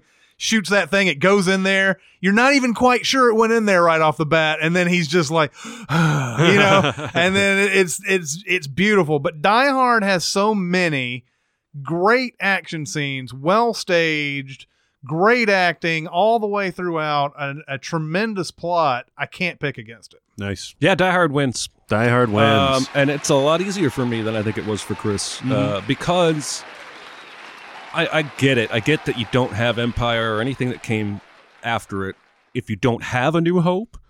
But I just don't think A New Hope is as quality from start to finish as something like Die Hard is. Yeah. I can't point to a performance in Die Hard and go, that's an unseasoned actor who stands out to me. Yeah. You know what I mean? Yeah. And I can't point to any 20-minute stretches of Die Hard where I'm like, that's boring and borderline terrible. Right. Like, I can't think of anything like that. Right. Die Hard is just as close to perfect as movies can get. And, boy, are we going to piss off some people here. That's going to piss off some people. We would have pissed off a lot of people, to be honest, if we'd picked Star Wars here, That's too. the point of this whole goddamn bracket. Right. So for those people who are not used to the NCAA bracket, when you pick the higher seed, it's called chalk. And so far, the first two picks are chalk. I'm going with Die Hard, too. So, rock chalk. yeah, well, I mean, it's a tough one, but and I would have really liked to have seen what happened if Die Hard went against Empire. That would have been a lot tougher for me. We may still have that. Who knows? But like, yeah, I mean, Star Wars has. What hurts it in a matchup like this is that it does have bad spots. Right. We forgive the bad stuff Yep. because of what we see later. And a lot of people forgive those bad spots. What do you mean bad spots? What do you mean? I didn't see any bad spots. Yeah. It does. Yes. It has some bad spots. Yeah, the worst spot I can think of in all of Die Hard is that joke the black and white agents say about how they're not related Yeah. because they have the same last name. Yeah. That's a pretty bad joke. Yeah. I'll forgive it because I think there are probably people like that in the world. Yeah, absolutely. Yeah. All right, bracket me. All right, so the 3 seed versus the 14. Silence of the Lambs, 3 seed. Finding Nemo. Oh. Yeah. Wow. Oh, is right. Wow. Well, again, we're getting into movies that are completely Yeah. different. Yeah. Silence of the Lambs, horror thriller. Mhm. Finding Nemo, Horror comedy. yes. There you go. Proving my point. So let's get into Silence of the Lambs a little bit here. I know some people who don't like Silence of the Lambs. Are you really? It's kind of odd. Like, What is the reasoning behind There not is- liking Silence of the Lambs? go find it. Find the Siskel and Ebert review. I believe it was Gene Siskel who did not like this movie Really? as much as Ebert did. Huh. Actually, I think he gave this a thumb down. I'm not sure. Wow. I don't remember his reasoning. I have seen the episode. I don't remember his reasoning for this, but there are people who don't like it for whatever reason, and I don't get it. I've watched Silence of the Lambs more than 10 times, Yeah. probably. It always is gripping to me. The way Jonathan Demme directs this movie, he does this in a lot of his movies, but when characters are speaking directly at the camera, Mhm. but still somehow not looking into the camera, Mm-hmm. it gets you into those things, and he does it a ton, of course, in this with Anthony Hopkins and Jodie Foster, and then a lot of the minor characters in there get that camera right on them scene, where they're talking stuff, and you're like, wow, it's gripping. And I love these mysteries, man. Yeah. This is a great mystery. I don't quite understand how Hannibal Lecter can come up with all this information. Yeah. Well, that's his thing. It is. It's kind of bullshit, but Yeah. but still, I do like the fact that that Jodie Foster is basically, even though she's young and like not experienced and all that other type of stuff, she's very smart. Mhm. And and she uncovers all this stuff that's just and it's kind of like in Seven, where like Brad Pitt is going into this grisly murder on his first job, Yeah. basically. Yeah. And everything. Like, just imagine throwing them into something like this. Like, this is Into the Fire. You don't think it's going to be a big deal. You don't think you're going to be successful when you put somebody like that on a case. That's the dynamic. That's what makes this so successful as a book and then as a movie. I would say it's a great book, by the way, but the movie hands down beats this book. You were talking about Hannibal Lecter or those characters looking into the camera. None more iconic than Anthony Hopkins when he's, and that final stare down with Clarice, and he's getting this backstory about the West Virginia and the lambs. And what are the lambs, Clarice? Quid pro quo. And he's looking, with these hooded eyes just directly at her. And it's just mesmerizing, And the fact that she had to have that little experience. That's why Scott Glenn's character sends her in there, because otherwise it would never have worked with anybody that had a clue of what they were doing or what thought they knew what they were doing. And because of that dynamic, this mystery is solved eventually, even though he's playing around with her. And it just works so great. It's such a great pairing between those two. Most actors go their entire careers without getting a role this good and hitting it out of the park this good, like Anthony Hopkins does as Hannibal Lecter, right? This is a career-defining performance. No matter what he does from here on out, when he's gone from us, God help, I hope that doesn't happen for a really long time. Yeah. This will be the movie he's most remembered for. Absolutely. And deservingly so. He is fucking skin-crawlingly creepy in this movie. I mean, so many thrillers and horror movies, and especially these TV show procedurals, try to achieve creepy through character details, right? Oh, he's eating blood or whatever. Like he's just fucking creepy because I'm convinced that Anthony Hopkins let himself get possessed by a demon before this movie was made. Because every single scene he's in, you feel the evil. Yeah. You feel it. Oh, absolutely. God, such a good movie. I mean, it gets your imagination going immediately when she has to go down that hallway of killers, basically. And semen throwers. It's semen throwers, absolutely. Maybe that's why Siskel didn't like the movie. Maybe. But it had a touch too much semen throwing. That's right. That would permeate all of his reviews until, there's something about Mary he didn't like, probably. And Don't breathe. yeah, don't breathe.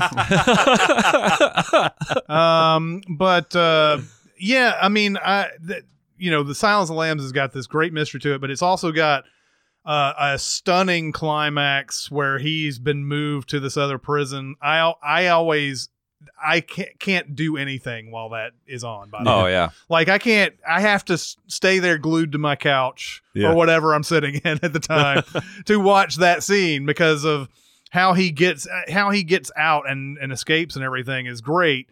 I also love I guess that would be the penultimate scene of that movie, because then after that I love how, you have Scott Glenn and everybody going after this guy they think is the guy they're looking for.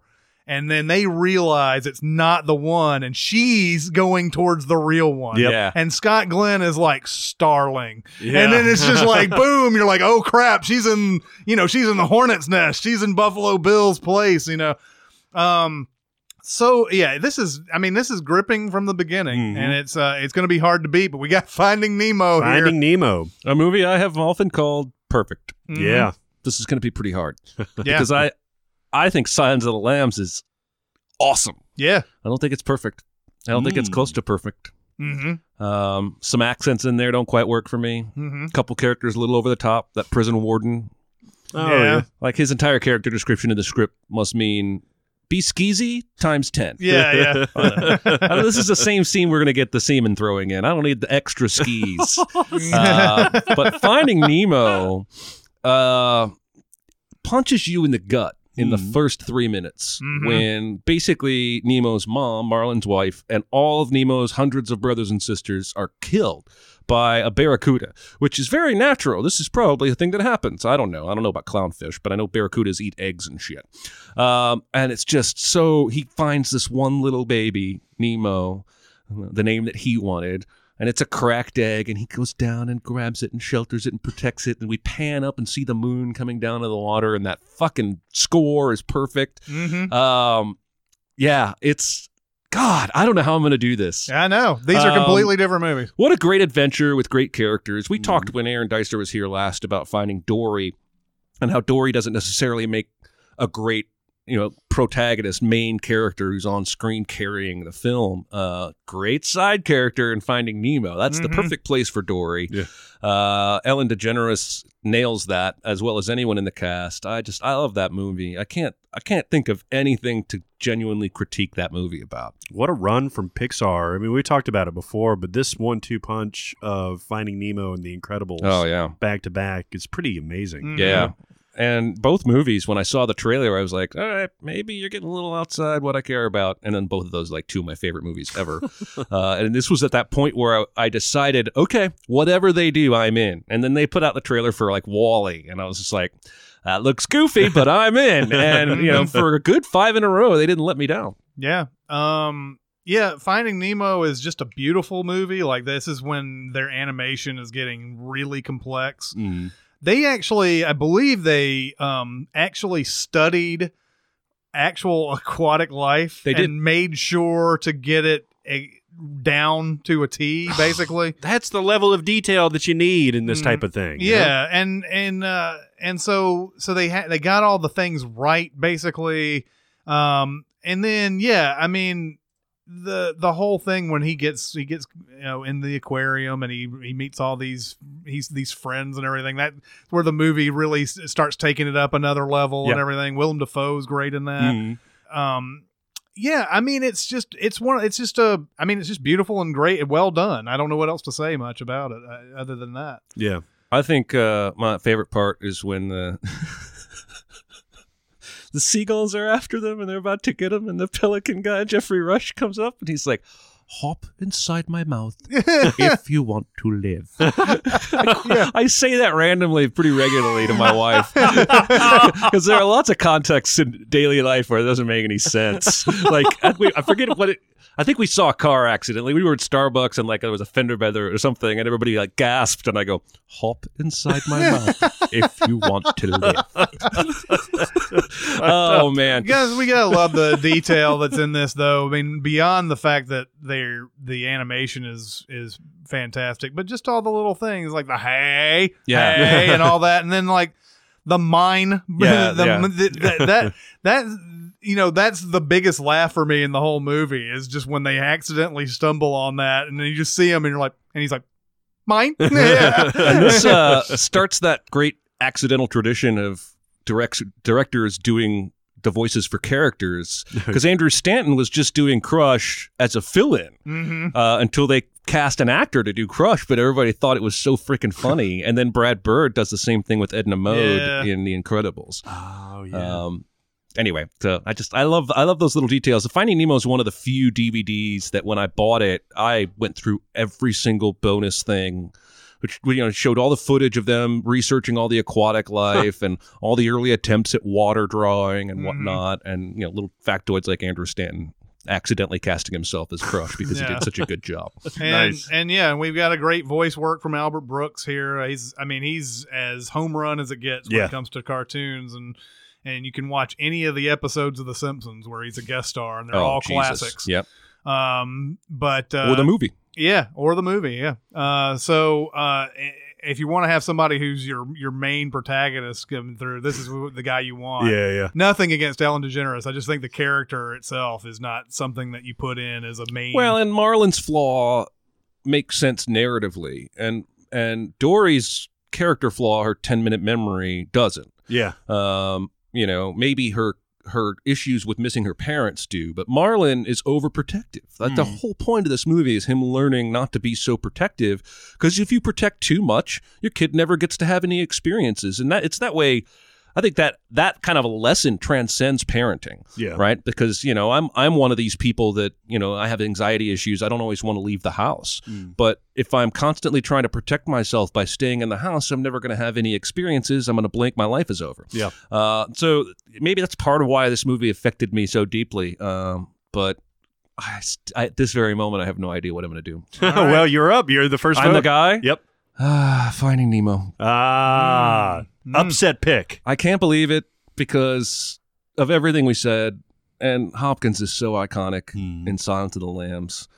But I can find fault with it, and I can't with Nemo. And I'm not trying to be upset guy, but there you go. No, that's good reasoning. No, I mean, this is tailor-made for a heart versus head pick, and like kind of just a weird juxtaposition between these two. Yeah, it really is. Thomas Harris, when he wrote Silence of the Lambs and Red Dragon and Hannibal and everything, he came up with this brilliant character who was a brilliant psychiatrist. But to inject the life into this character, you needed somebody with the stature of Anthony Hopkins, who had a great career up until then. Absolutely. Right? And really just almost based on his performance alone, I would vote for this. You're right. There are some times where it's not, perfect. But I think the pacing is perfect. I think the way that he's only on screen. Hopkins is only on screen for 16 minutes. Yeah, for very few, but he infects the entire movie. He does. He's kind of there in every scene, even though he's not physically.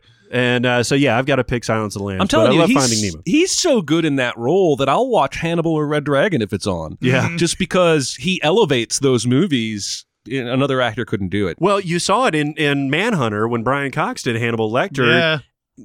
Good performance, but it wasn't anywhere near what we got. And another amazing actor, too. Yeah. It's just Hopkins did something next level-ish here. The thing about Anthony Hopkins is kind of like what I was talking about with Jeffrey Wright last week when we were doing the casting of Batman. Everything that he says is something that you are just in tune to the entire time. Part of it's the mystery, but part of it is, who is this guy and how does he think and how does he tick and everything.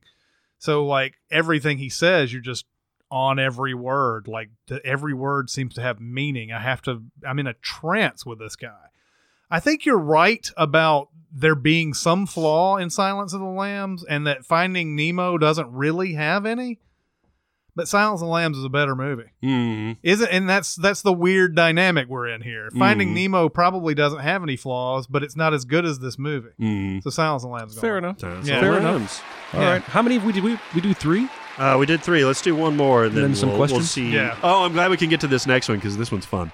Yeah, LA Confidential 4 seed versus Sideways 13 seed. Oh yeah. God damn it. This is damn rough. it. This is absolutely rough. Okay, so L.A. Confidential, I still to this day in 1997 feel like it should have won Best Picture over Titanic.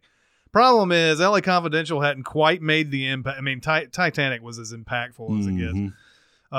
L.A. Confidential, even though it was a much better movie than Titanic was, I don't think it was a big hit, and and there was not many people talking about it, I guess, or whatever. But when you look at the achievement this is, and you read the Silence of the Lambs book, and they made that into a better, made the movie better. Yeah. L.A. Confidential, James Ellroy's book is like 500 something pages, and it's dynamite.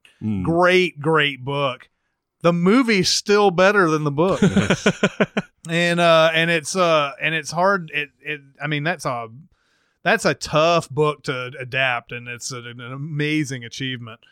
Talk about your great mystery plots and everything. Is in the book, it spanned decades, and this one it spans like a few years or whatever. But to get all that on screen with as many characters there are, and they're all got their own little things. James Cromwell's great. Russell Crowe, before he was really well known, in one of his best performances, Guy Pearce. Before he was really well known. Before he was well known. It was even before Kevin Spacey was the man. Right. Because it was pre-American Beauty, and I think that's where he sort of became a legend. Yeah. Like he's nearing Bill Murray, Christopher Walken status now. Yeah, he had won an Oscar by this point, but you're right. I don't think Spacey was Spacey yet. Right.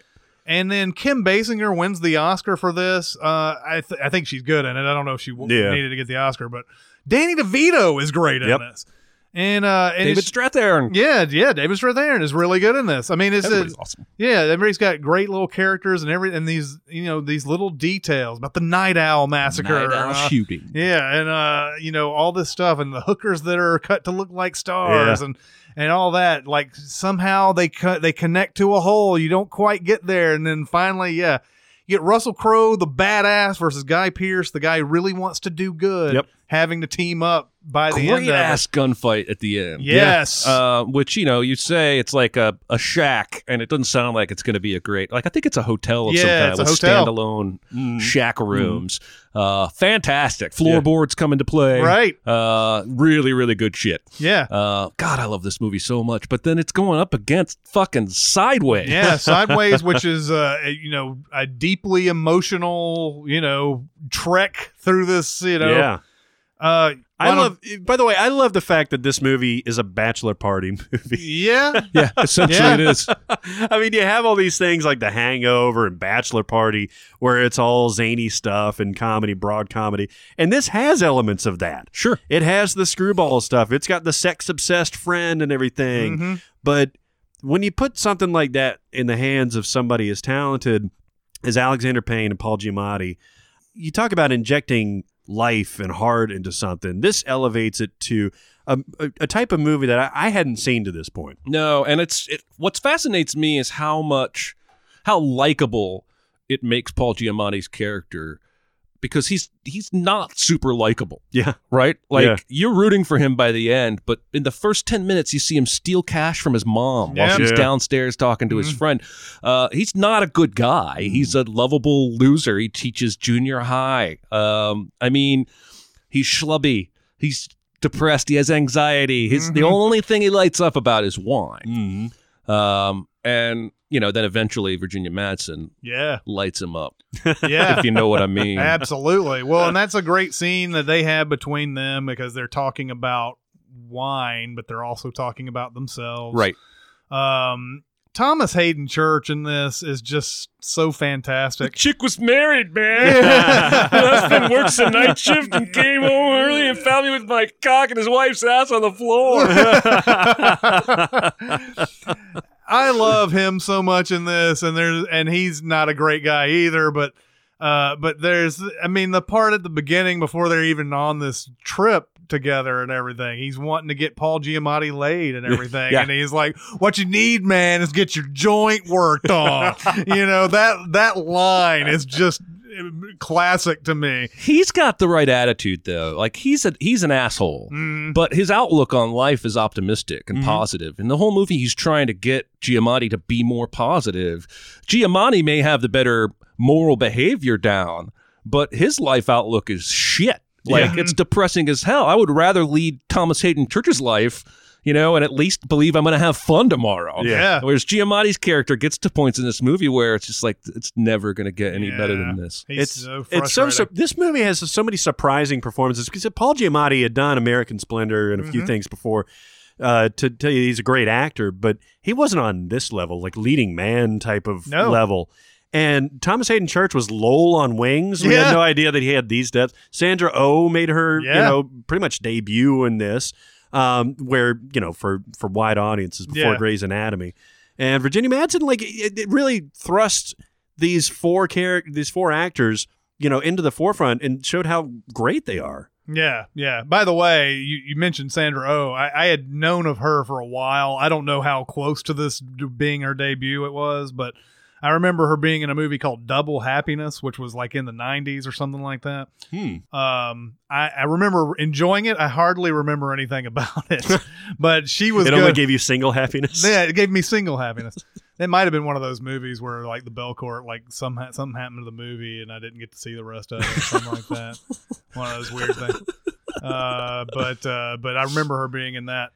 Anyway, yeah, Sideways is fantastic, and Alexander Payne at the top of his game. Everybody's at the top of their game here. Virginia Madsen was, she was in nothing really notable. Like The Hot Spot, maybe. She was like, she'd never been given a chance like this before, and she knocks it out of the park. But now we're going up against LA Confidential. So that's another style versus heart. Now, I don't know. Or head versus heart, because that movie, LA Confidential, is so smart. Everything ties in together. All the characters weave in with each other. I don't think it has I don't know.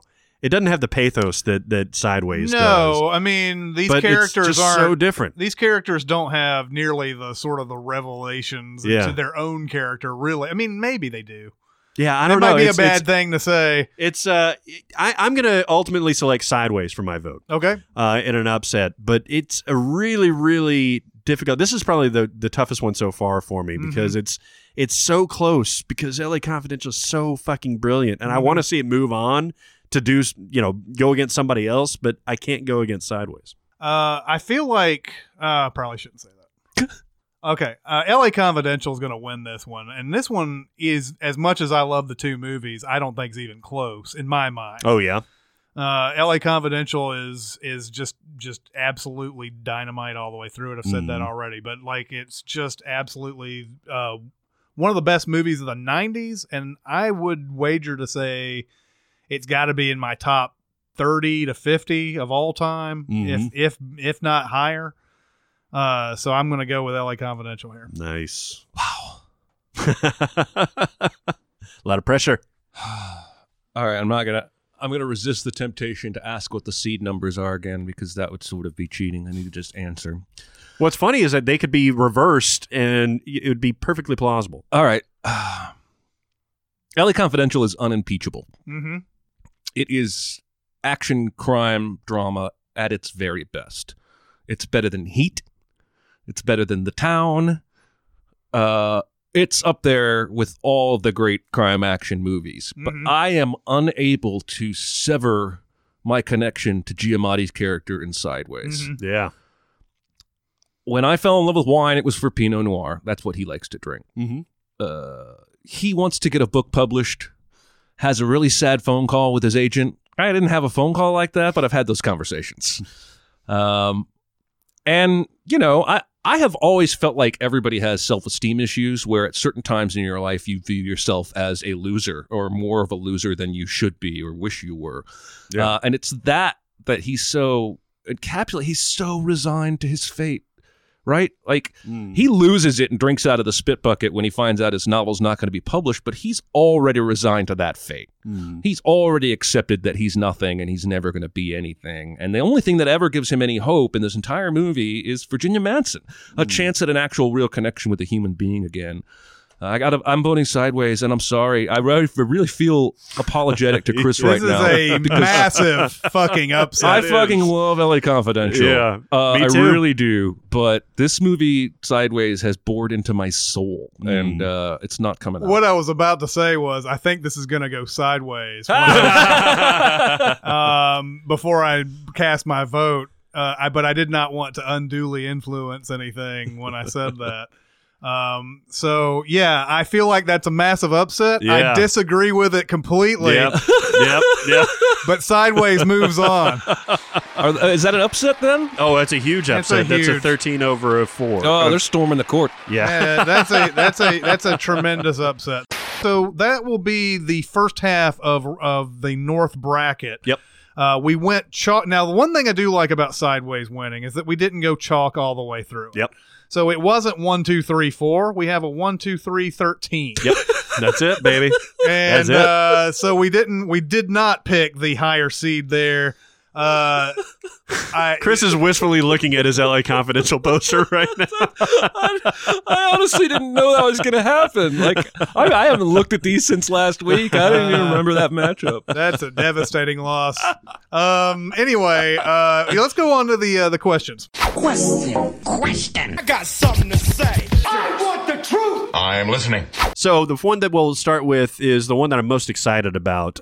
Listener writes in, somewhat inspired by Chris's all-black recast of Star Wars. Mm-hmm.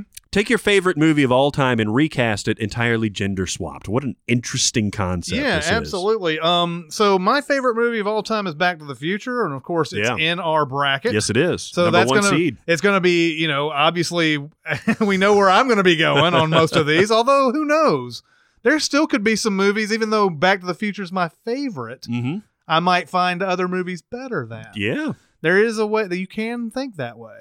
But anyway, Back to the Future is my favorite movie of all time. And it's weird. I don't know of very many people, the actors these days, who were the age of Michael J. Fox Michael J. Fox was 24 when he did Back to the Future. All right. And he could believably play a high school student, even though we know he's a little bit older. A lot of the actors that end up coming up with are older than Michael J. Fox was back then. But maybe if I were able to cast this 5 or 6 years ago, I would get these actors. Some of the actors who are like 23, 24 nowadays, I don't know can fit into that Marty McFly role or that Doc Brown role or any of these roles. So I'm just going to wing it here. And if you guys disagree, Wing it, baby. I disagree. Oh, wait, you haven't started. Yeah. So Marty, I have Emma Stone as Marty. Oh, great. So we don't know what we're calling these characters yet. Maybe I don't know if we Could be Marty. Yeah, it could be Marty. I might as well be. Michael J. Fox's performance in this is outstanding. Like, I don't know how much credit he gets for Back to the Future. Not enough. We talk about all the cool stuff about Back to the Future, but Michael J. Fox's comic timing is legendary, I think. And he's just the way he goes through his stammering and all of his his delivery and everything is just a wonder to behold. And so of all the actresses that I can think of that are around that age that can do that believably, it's Emma Stone. Yeah. Especially after we saw her in La La Land. But Easy A is another good reference point, and even Superbad is a good reference point, even though she doesn't get much to do in that. And I guess the house bunny or whatever, she's really good in that. So I think she could believably pull off a Marty McFly, and because she's got enough of that goofiness to her, that she could do it. For Doc Brown, and here's another thing: who's an older actress who's around the age of Christopher Lloyd? Now, we can still do wonderful things with makeup. Yeah. And so I picked Kate McKinnon for Doc Brown. You could see shades of it in that Ghostbusters You could. remake. In fact, that's what I was sort of referencing back when I was writing this down. It was like, Kate McKinnon could do an extremely believable Doc Brown, I believe. And if you give her the right amount of makeup and everything, and she's in Ghostbusters. She's almost Doc Brown a couple of times. yeah, not quite as old as Lloyd was. Lloyd was, what was he? He was 47. Oh, yeah. When he was in Back to the Future, which Played much older, though. Yeah, you played know? much older. And McKinnon's only 33. So, not quite as old, but I think we do the wonders with makeup and everything. She'd be a great Doc Brown. Yeah. Biff Tannen was a tough one. Yeah. And Thomas F. Wilson, I believe, he was 26 when he did Back to the Future. So,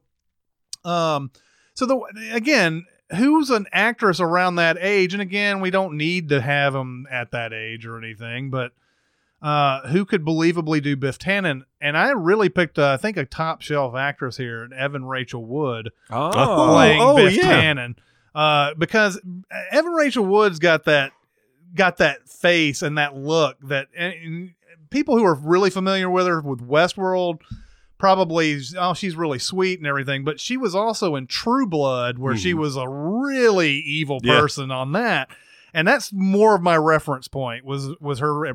Man, a lot of the stuff she's been in, she's angrier, like The Wrestler or that movie 13. She could play. She's not as physically intimidating as Biff in the real movie was, but attitude and face, she could totally be a bully. Yeah, exactly. And that's the way I was looking at it. Now, I did consider Ronda Rousey. That was the funny thing because if you think about it, I mean that's who we would cast as our female bully in a lot of these movies, and she's been cast that way. Hey, Neighbors 2 cast Chloe Grace Moretz as the bully. Yeah, that's true for some reason. So I think she would be really good at that. George McFly. Now we're talking Crispin Glover was like 23, I think. Yeah, when he played George McFly, and I'll make sure of that real quick. And so again, age is kind of he was 21. That's the guy that I was. He was 3 years younger than Michael J. Fox? Michael J. Fox. Holy shit! I did not know any of this stuff. Did you? I knew that they were young. I didn't know they were that young. Yeah, and they believably made them look older and everything. So he was only 21. So really, you have an age range here where you can pick somebody who's actually that old who can play younger, or somebody who's younger that we'd have to make up and everything. I have Anna Kendrick playing George McFly. Wow. And the reason why is that I think she can believably play nerdy. Yep. And do the goofy thing. George McFly is a goofy ass character. He's goofy. And I believe Anna Kendrick could pull that off. Now, really, honestly, you could do it. You could switch Anna Kendrick and Emma Stone. I want to see this movie now because those two actresses would be in it. Yeah. But Anna Kendrick, either one of them, I think, could play Marty or George. Can you imagine those scenes where they're like out there, like on the laundry line and everything, and they're going back and forth? That'd be awesome. Oh yeah, absolutely. So I've got her there. Now Anna Kendrick is now in her early 30s. So it's a but she could believably play younger or a high school student, I think, still. And then for Lorraine Baines McFly, I have Zac Efron playing remember Leah Thompson was gorgeous. Yeah, she was a heartthrob. Was super gorgeous back then.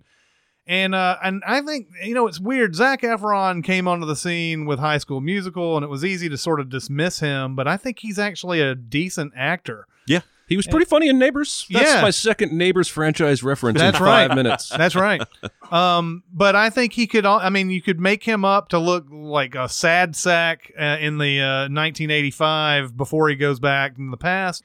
But then he's going to be like, the heartthrob guy that is going to believably seduce Emma Stone when she wakes up in the bed in that scene.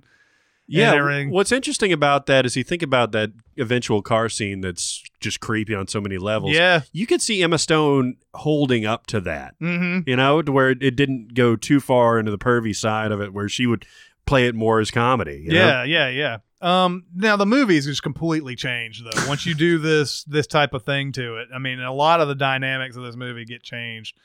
But those are the people I think could believably enter those roles. Nice. I like it. Yeah. All right, I have one that's completely male that I'm turning completely female. There's no female characters in this movie that I know of that have any note. Now, one of my favorite movies of all time is Rambo: First Blood. Ooh. Oh, wow. Wow. It's actually First Blood. But I was thinking, you could probably make a case for this, to gender swap it and make it believable. So obviously, the main thing that you want to find is the John Rambo character. And I was just watching Edge of Tomorrow recently, and Emily Blunt would be a great Rambo. Yeah, she would.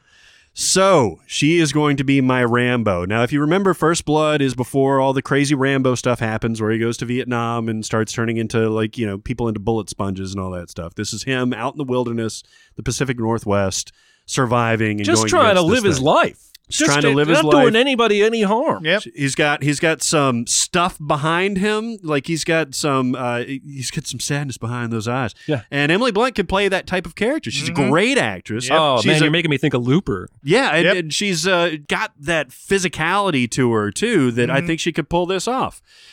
So that's Rambo. Who's she squaring off against? Marge Gunderson? Well, Teasel is the main antagonist in this film, and that was Brian Dennehy's character. Yeah.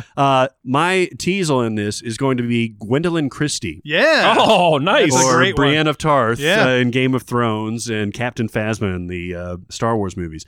Talk about like physicality. First of all, she's Chris's future girlfriend. Yep. She's like 6'3", Absolutely. model beautiful, but still physically imposing. Yeah. So I think she'd be a great person to go up. You imagine those scenes between the two Oh, of I them.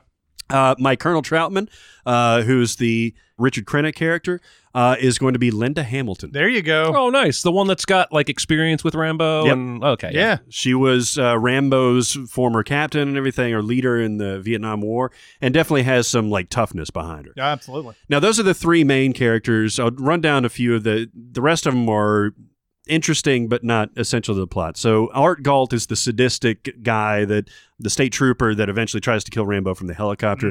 That's going to be Tilda Swinton, Ooh. who can definitely play. You're basically casting all the crazy- badass women Hollywood has. Exactly. The Kern character is the state trooper that sasses Troutman. Is going to be Lucy Lawless. Ooh. Mitch is the one that's scared of Rambo. That was David Caruso's character in Oh, First yeah, Blood. that's right. That's going to be Kobe Smulders. Oh, nice. Oval is the one that's all like gung ho and trying to go after him and try to kill him. That's going to be Michelle Rodriguez. Mm-hmm. And the rest of the cast to round it out, Balford is going to be Gina Carano. Yeah. Lester is going to be Naomi Harris Sign me up for this movie. from 28 Days Later in the Pirates Yeah. movies.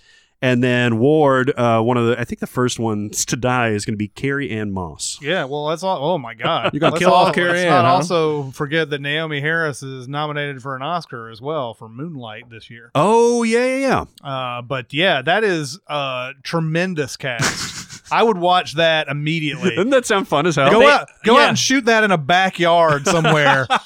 Make that a 24-hour film. I would watch it. Let's get that shit on Kickstarter. Yeah. Like Yeah. Rufio. Did you see Rufio did a Kickstarter Oh yeah. to make a short film version? He tried to Oh, raise that's right. 30,000. He raised it. So now they're trying to raise 200 to make Oh, a my feature film God. version. And I saw somebody on Reddit today was like, doesn't he need to get Amblin's permission before he does this? Like, because that character was created for that Well, movie. you would Yeah. think. I mean, I think it was. There was a Kickstarter that tried to do some sort of Doctor Who thing.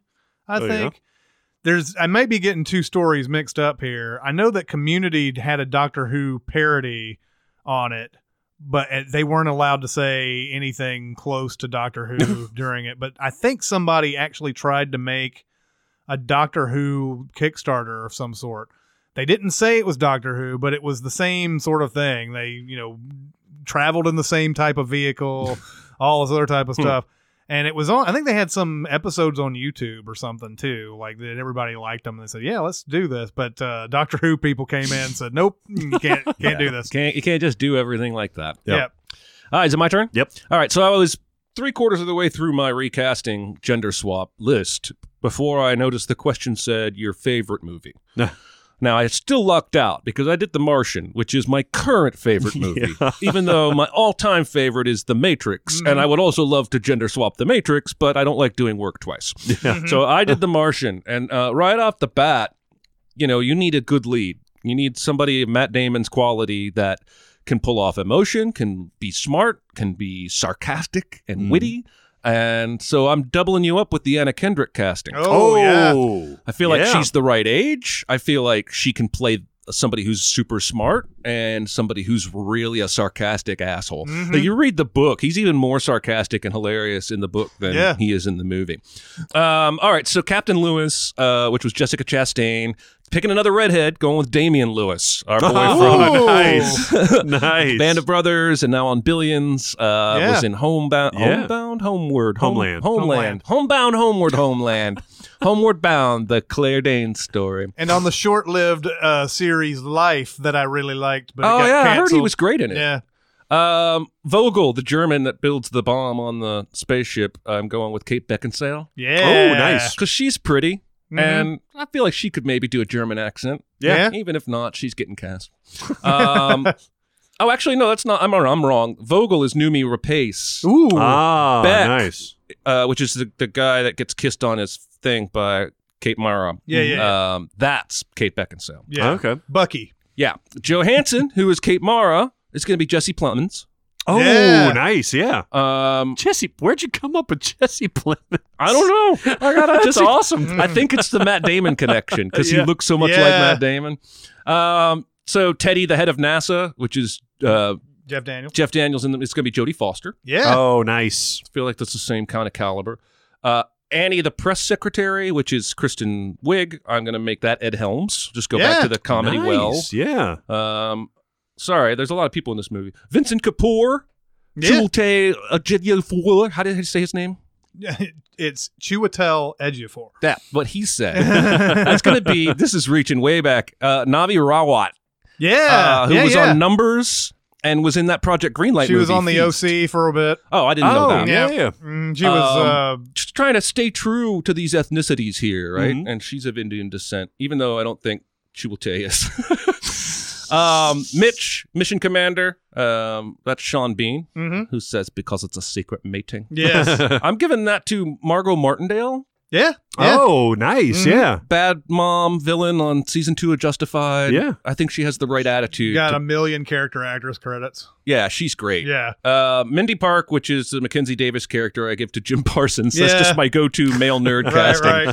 Right. Rich Purnell, Donald Glover. I'm giving that to Rosario Dawson, Yeah. another person that you like a lot. Love nice. Rosario Dawson. And then Bruce, the head of the JPL, I give to Lucy Liu. Yeah. Oh. I like all of those choices. I would watch that. Yeah, I would totally. watch Yeah. You know, it's crazy how much you can make a movie new by just doing that. And Yeah. I want to see it all of a sudden, even though I'm totally against remakes. Well, you can see the difference between something like this, where you put a lot of thought into it, than Ocean's 8 or the Ghostbusters stuff. You know, right. I mean, not to say that all these would be perfect, but you can see the good ideas in there. You know? yeah. Another question here. I just watched Kubo and the Two Strings and realized that it was Travis Knight's directorial debut, and it was definitely my favorite animated film of 2016, which is saying something because there were a lot of animated movies. Stacked. I still need to see it. It's great. So I was wondering if you guys knew of any other examples of outstanding first projects by directors, and he's in luck because we do. Yes, we do. We have too many, actually. Yes, Yeah. exactly. You want to go first? Well, I will go first. I'm afraid because I'm going off my list that I emailed you guys because I just realized Gone Baby Gone is the only answer I can give for this. Ben Affleck. Now, he had enough Hollywood experience. This isn't quite what the question almost suggests an unknown director's first movie is really, really great and huge. But Affleck goes, I'm going to direct a movie. Oh, yeah? Oh, yeah? Are you a big actor guy? And then he makes fucking that movie. Yeah. And, Yeah. and he drops the mic, right? And everyone's like, oh, shit, dude can direct. Yeah. And I also had written down Damien Chazelle with Whiplash. Yeah. Yeah, you can't go wrong with either of those. I'm going to, man, I got to go with the classic, and it's Orson Welles doing Citizen Kane. Yeah. Oh, yeah. I briefly considered Sam Mendes for this, for American Beauty. Oh, good call. Because that is a great, great movie. But Citizen Kane, man, to throw your nuts on the table with that, heretofore never seen, with techniques that the guy just was bigger than And life. he was like 26, right? Like, He was so young. It was an acting tour de force. It was a directing tour de force, and he just announced himself and said, Absolutely. "Fuck y'all, I'm here. to the You're gonna have to point deal with me." where he almost had to have known on like almost a borderline delusional level, I'm this good. Yeah. to be able to do that at that age, Yeah. I mean, he had to know he had talent. Now, And it was scope. It's crazy. the thing about Orson Welles, though, is that he had a lot of experience directing plays and radio dramas before, and at the age of 26. Yeah. Long career. Yeah, but I think it's kind of like that Malcolm Gladwell 10,000 hours thing, which is bullshit. But the 10,000 hours thing, you work so much on these projects, and you do a lot. He probably did a lot of fast, like let's get them out, get them done type of stuff and everything. He probably went into that movie going, why not? Why shouldn't we be able to do stuff like this? It seems like to me you could get the camera and start moving it this way, like take the floorboards out, and make people look taller, and go through maybe it was that youth that gave him that ballsiness. Absolutely. Like he was just naive enough to not be held in check by conventional logic in Hollywood at the time. That's why you can't make a good rock and roll record after you're 40. Yeah. You know, I mean, because you don't have that youthful fire That's a and good that kind of point. thing. You know, you really got to shoot for the moon on that first one. Sometimes it doesn't work out, but sometimes if you have that combination of somewhat delusional, like grandiosity and talent, if that comes together, you get something like Citizen Kane. Yeah.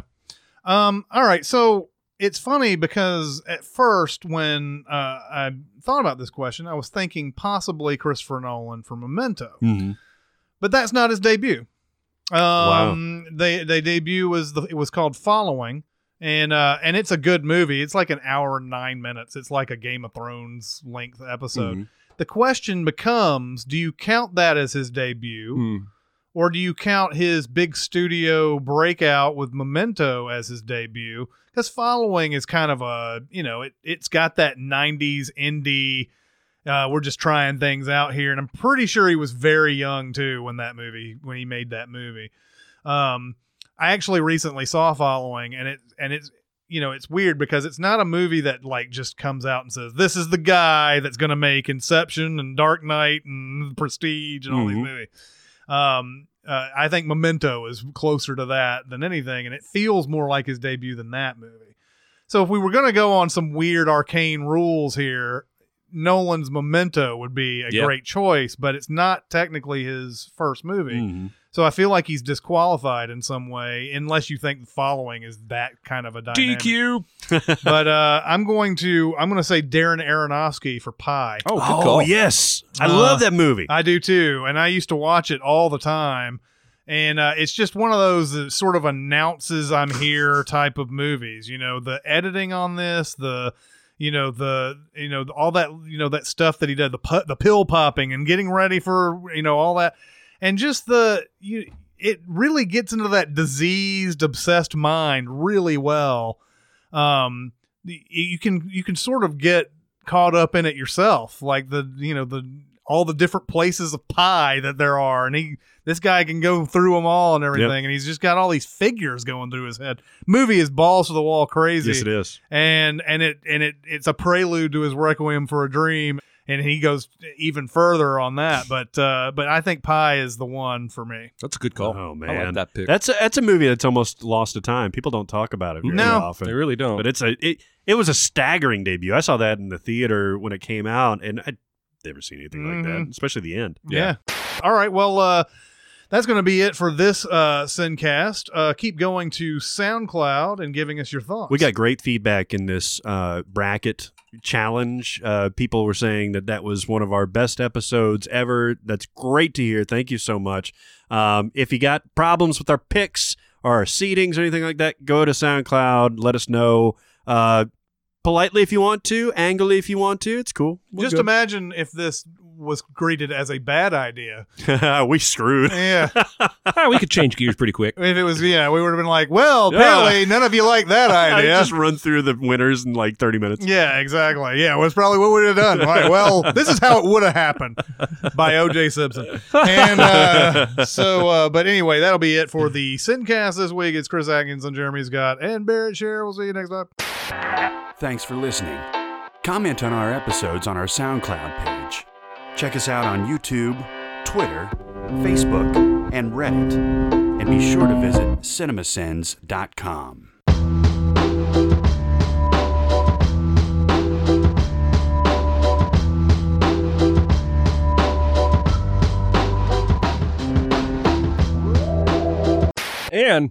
for Anna Kendrick fans out there, if this were to be made, and if it was a shot-for-shot gender swap remake, that means you get to see her butt.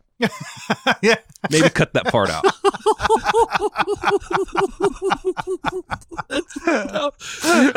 Maybe some things come out of my mouth before the filter kicks in. Because you see Matt Damon's butt in that movie. Well, all you have to do is say Anna Kendrick's in this movie, and I'm watching it. And you're already thinking about her butt. That's right. That you didn't know Fucking about. G.E. Smith. Oh, wow. From the Saturday Night Live band? It was my favorite fucking guitarist. Like, every time, because he was so cool, man. Yeah. Every time he was on there, he was just ripping it. And every Christmas season, he'd do Jingle Bell Rock at least once. Yeah. with that Which is the most unrockingest song ever. Mm-hmm. Jingle Bell. I have a cramp in my foot. Motherfucker. Oh, this is There's the a worst. snake in my boot. There's a snake. Somebody pulled my string. There's a cramp in my foot. Catherine Waterston, am I right? I don't know who she is. Oh, you got Am it I right there. Am I right? Who she Catherine is. Waterston. She was in Inherent Vice, and she was in the Steve Jobs movie as Steve Jobs' wife that kept coming asking for I money. know. Okay. Yeah. Oh my god, She's pretty. she is Sam Waterston's daughter. That's not a surprise. Mhm. I mean, he's ugly, but She kind of looks like him though. Like even though she's very Yeah, I pretty, could see that, yeah. there's some very Sam Waterston stuff in her. she probably doesn't want to hear that. Probably not. What was she in this year? Or this last year? Didn't we watch something? Yeah, it was Fantastic Beasts. Oh, yeah. And where to find them? God, what a fucking waste. Fantastic Beasts of No Nation. That's what we should do. Fantastic Beasts of No Nation of the Southern Wild. Okay, so this can be an outtake. Mm-hmm.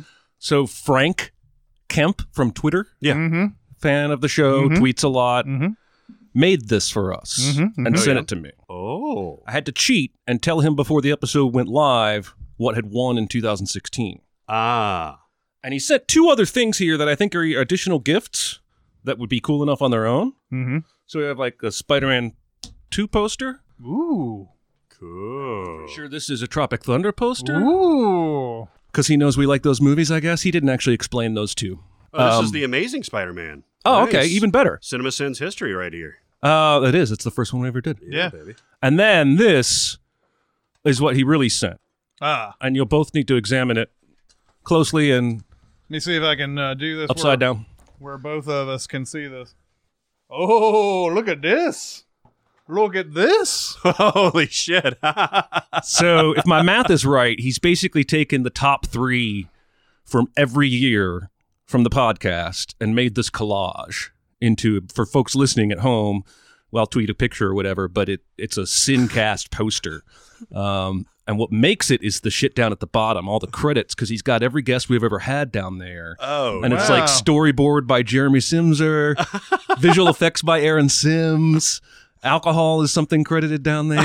Written by alcohol. Written by alcohol, Larange, original music. Produced by a white hot rage. Yeah, there you go. There's Dude, Where's My Car is on there. Is So it? maybe he's just taking movies he knows we love. Yeah, maybe so, because I'm goddamn sure Dude, Where's My Car didn't get But anywhere like near. the last 3 on the bottom, those were the 3 we voted for in 2016. Yeah. Ah. That's awesome. This is anyway. a really slick poster. Yeah, we should frame that, I think, and hang Oh, it yeah. somewhere. So, and the cats are. That's one of my favorite things cats do is shove their paw under the door and whap at what they can't see. Yeah, yeah.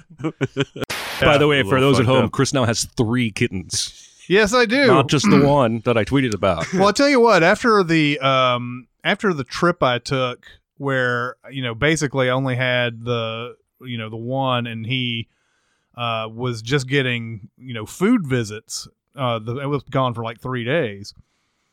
When I got back that one night, that cat was just like meow, meow, meow, meow, meow. I had to like hold him for a bit because he was like, he was upset, and I was like, you know what? I mean, there's the little adoption agency or whatever told me about the 2 brothers. I'll go ahead and get him his brother. So that if I do leave next time, they have each other to you play go. around with. Everything. My mom used to leave the TV on when we'd go on vacation. Oh, really? So the cat would have something, hear human voices to hear or Yep. whatever. No, that's cool. But this I was do like in the 80s when, I don't know, we didn't have all the shit Yeah. from today Right. that makes that more. We could talk about other things now. Mm-hmm. I had a point, and it just went right out my ear. See what happens. See what happens. You know, let the chips fall where they may. Now, this is special healthy shit, man. I've been eating so shittily lately that I got a kale, apple, kiwi smoothie. You can on the really way here. taste the kale. Yes. My wife made kale last night in the frying pan. Mm-mm. Was That's that good good? stuff. It smelled good, but I didn't eat any of it. Mm. Really? No, I had Wendy's. Yeah. There you go. Can you put some fried kale on this Baconator? I did not have a Baconator. You have to have something to push that through, as one of our chefs so memorably said. I loved him in Cocktail. Yeah, absolutely. Well, the thing about, Was it Brian Brown that was in Cocktail? yeah, I think so. Brian Brown's biggest, Brian Brown's biggest movie was FX, Yes, I believe. with Brian Dennehy. With Brian Dennehy. Fuck Brian Dennehy. That's why I gave you a weird look, because I didn't know what the fuck you meant when you said Cocktail. I knew it as soon as I said Yeah, it. well, but- and I was like, well, Brian Cox has been in a lot of movies. He probably was in Cocktail. He's in He was drunken bar patron one. He's in Yeah. a lot of movies you don't expect. Yeah. You should just grab your mic, open the window, and just be like, "What the fuck?" Yeah, exactly. Wait a I second. thought we talked about this. I think I hear Lois banging on something that's trapping her inside of a pool of water. Better go save her. Like the whole podcast has been. Just play it by ear and see what happens.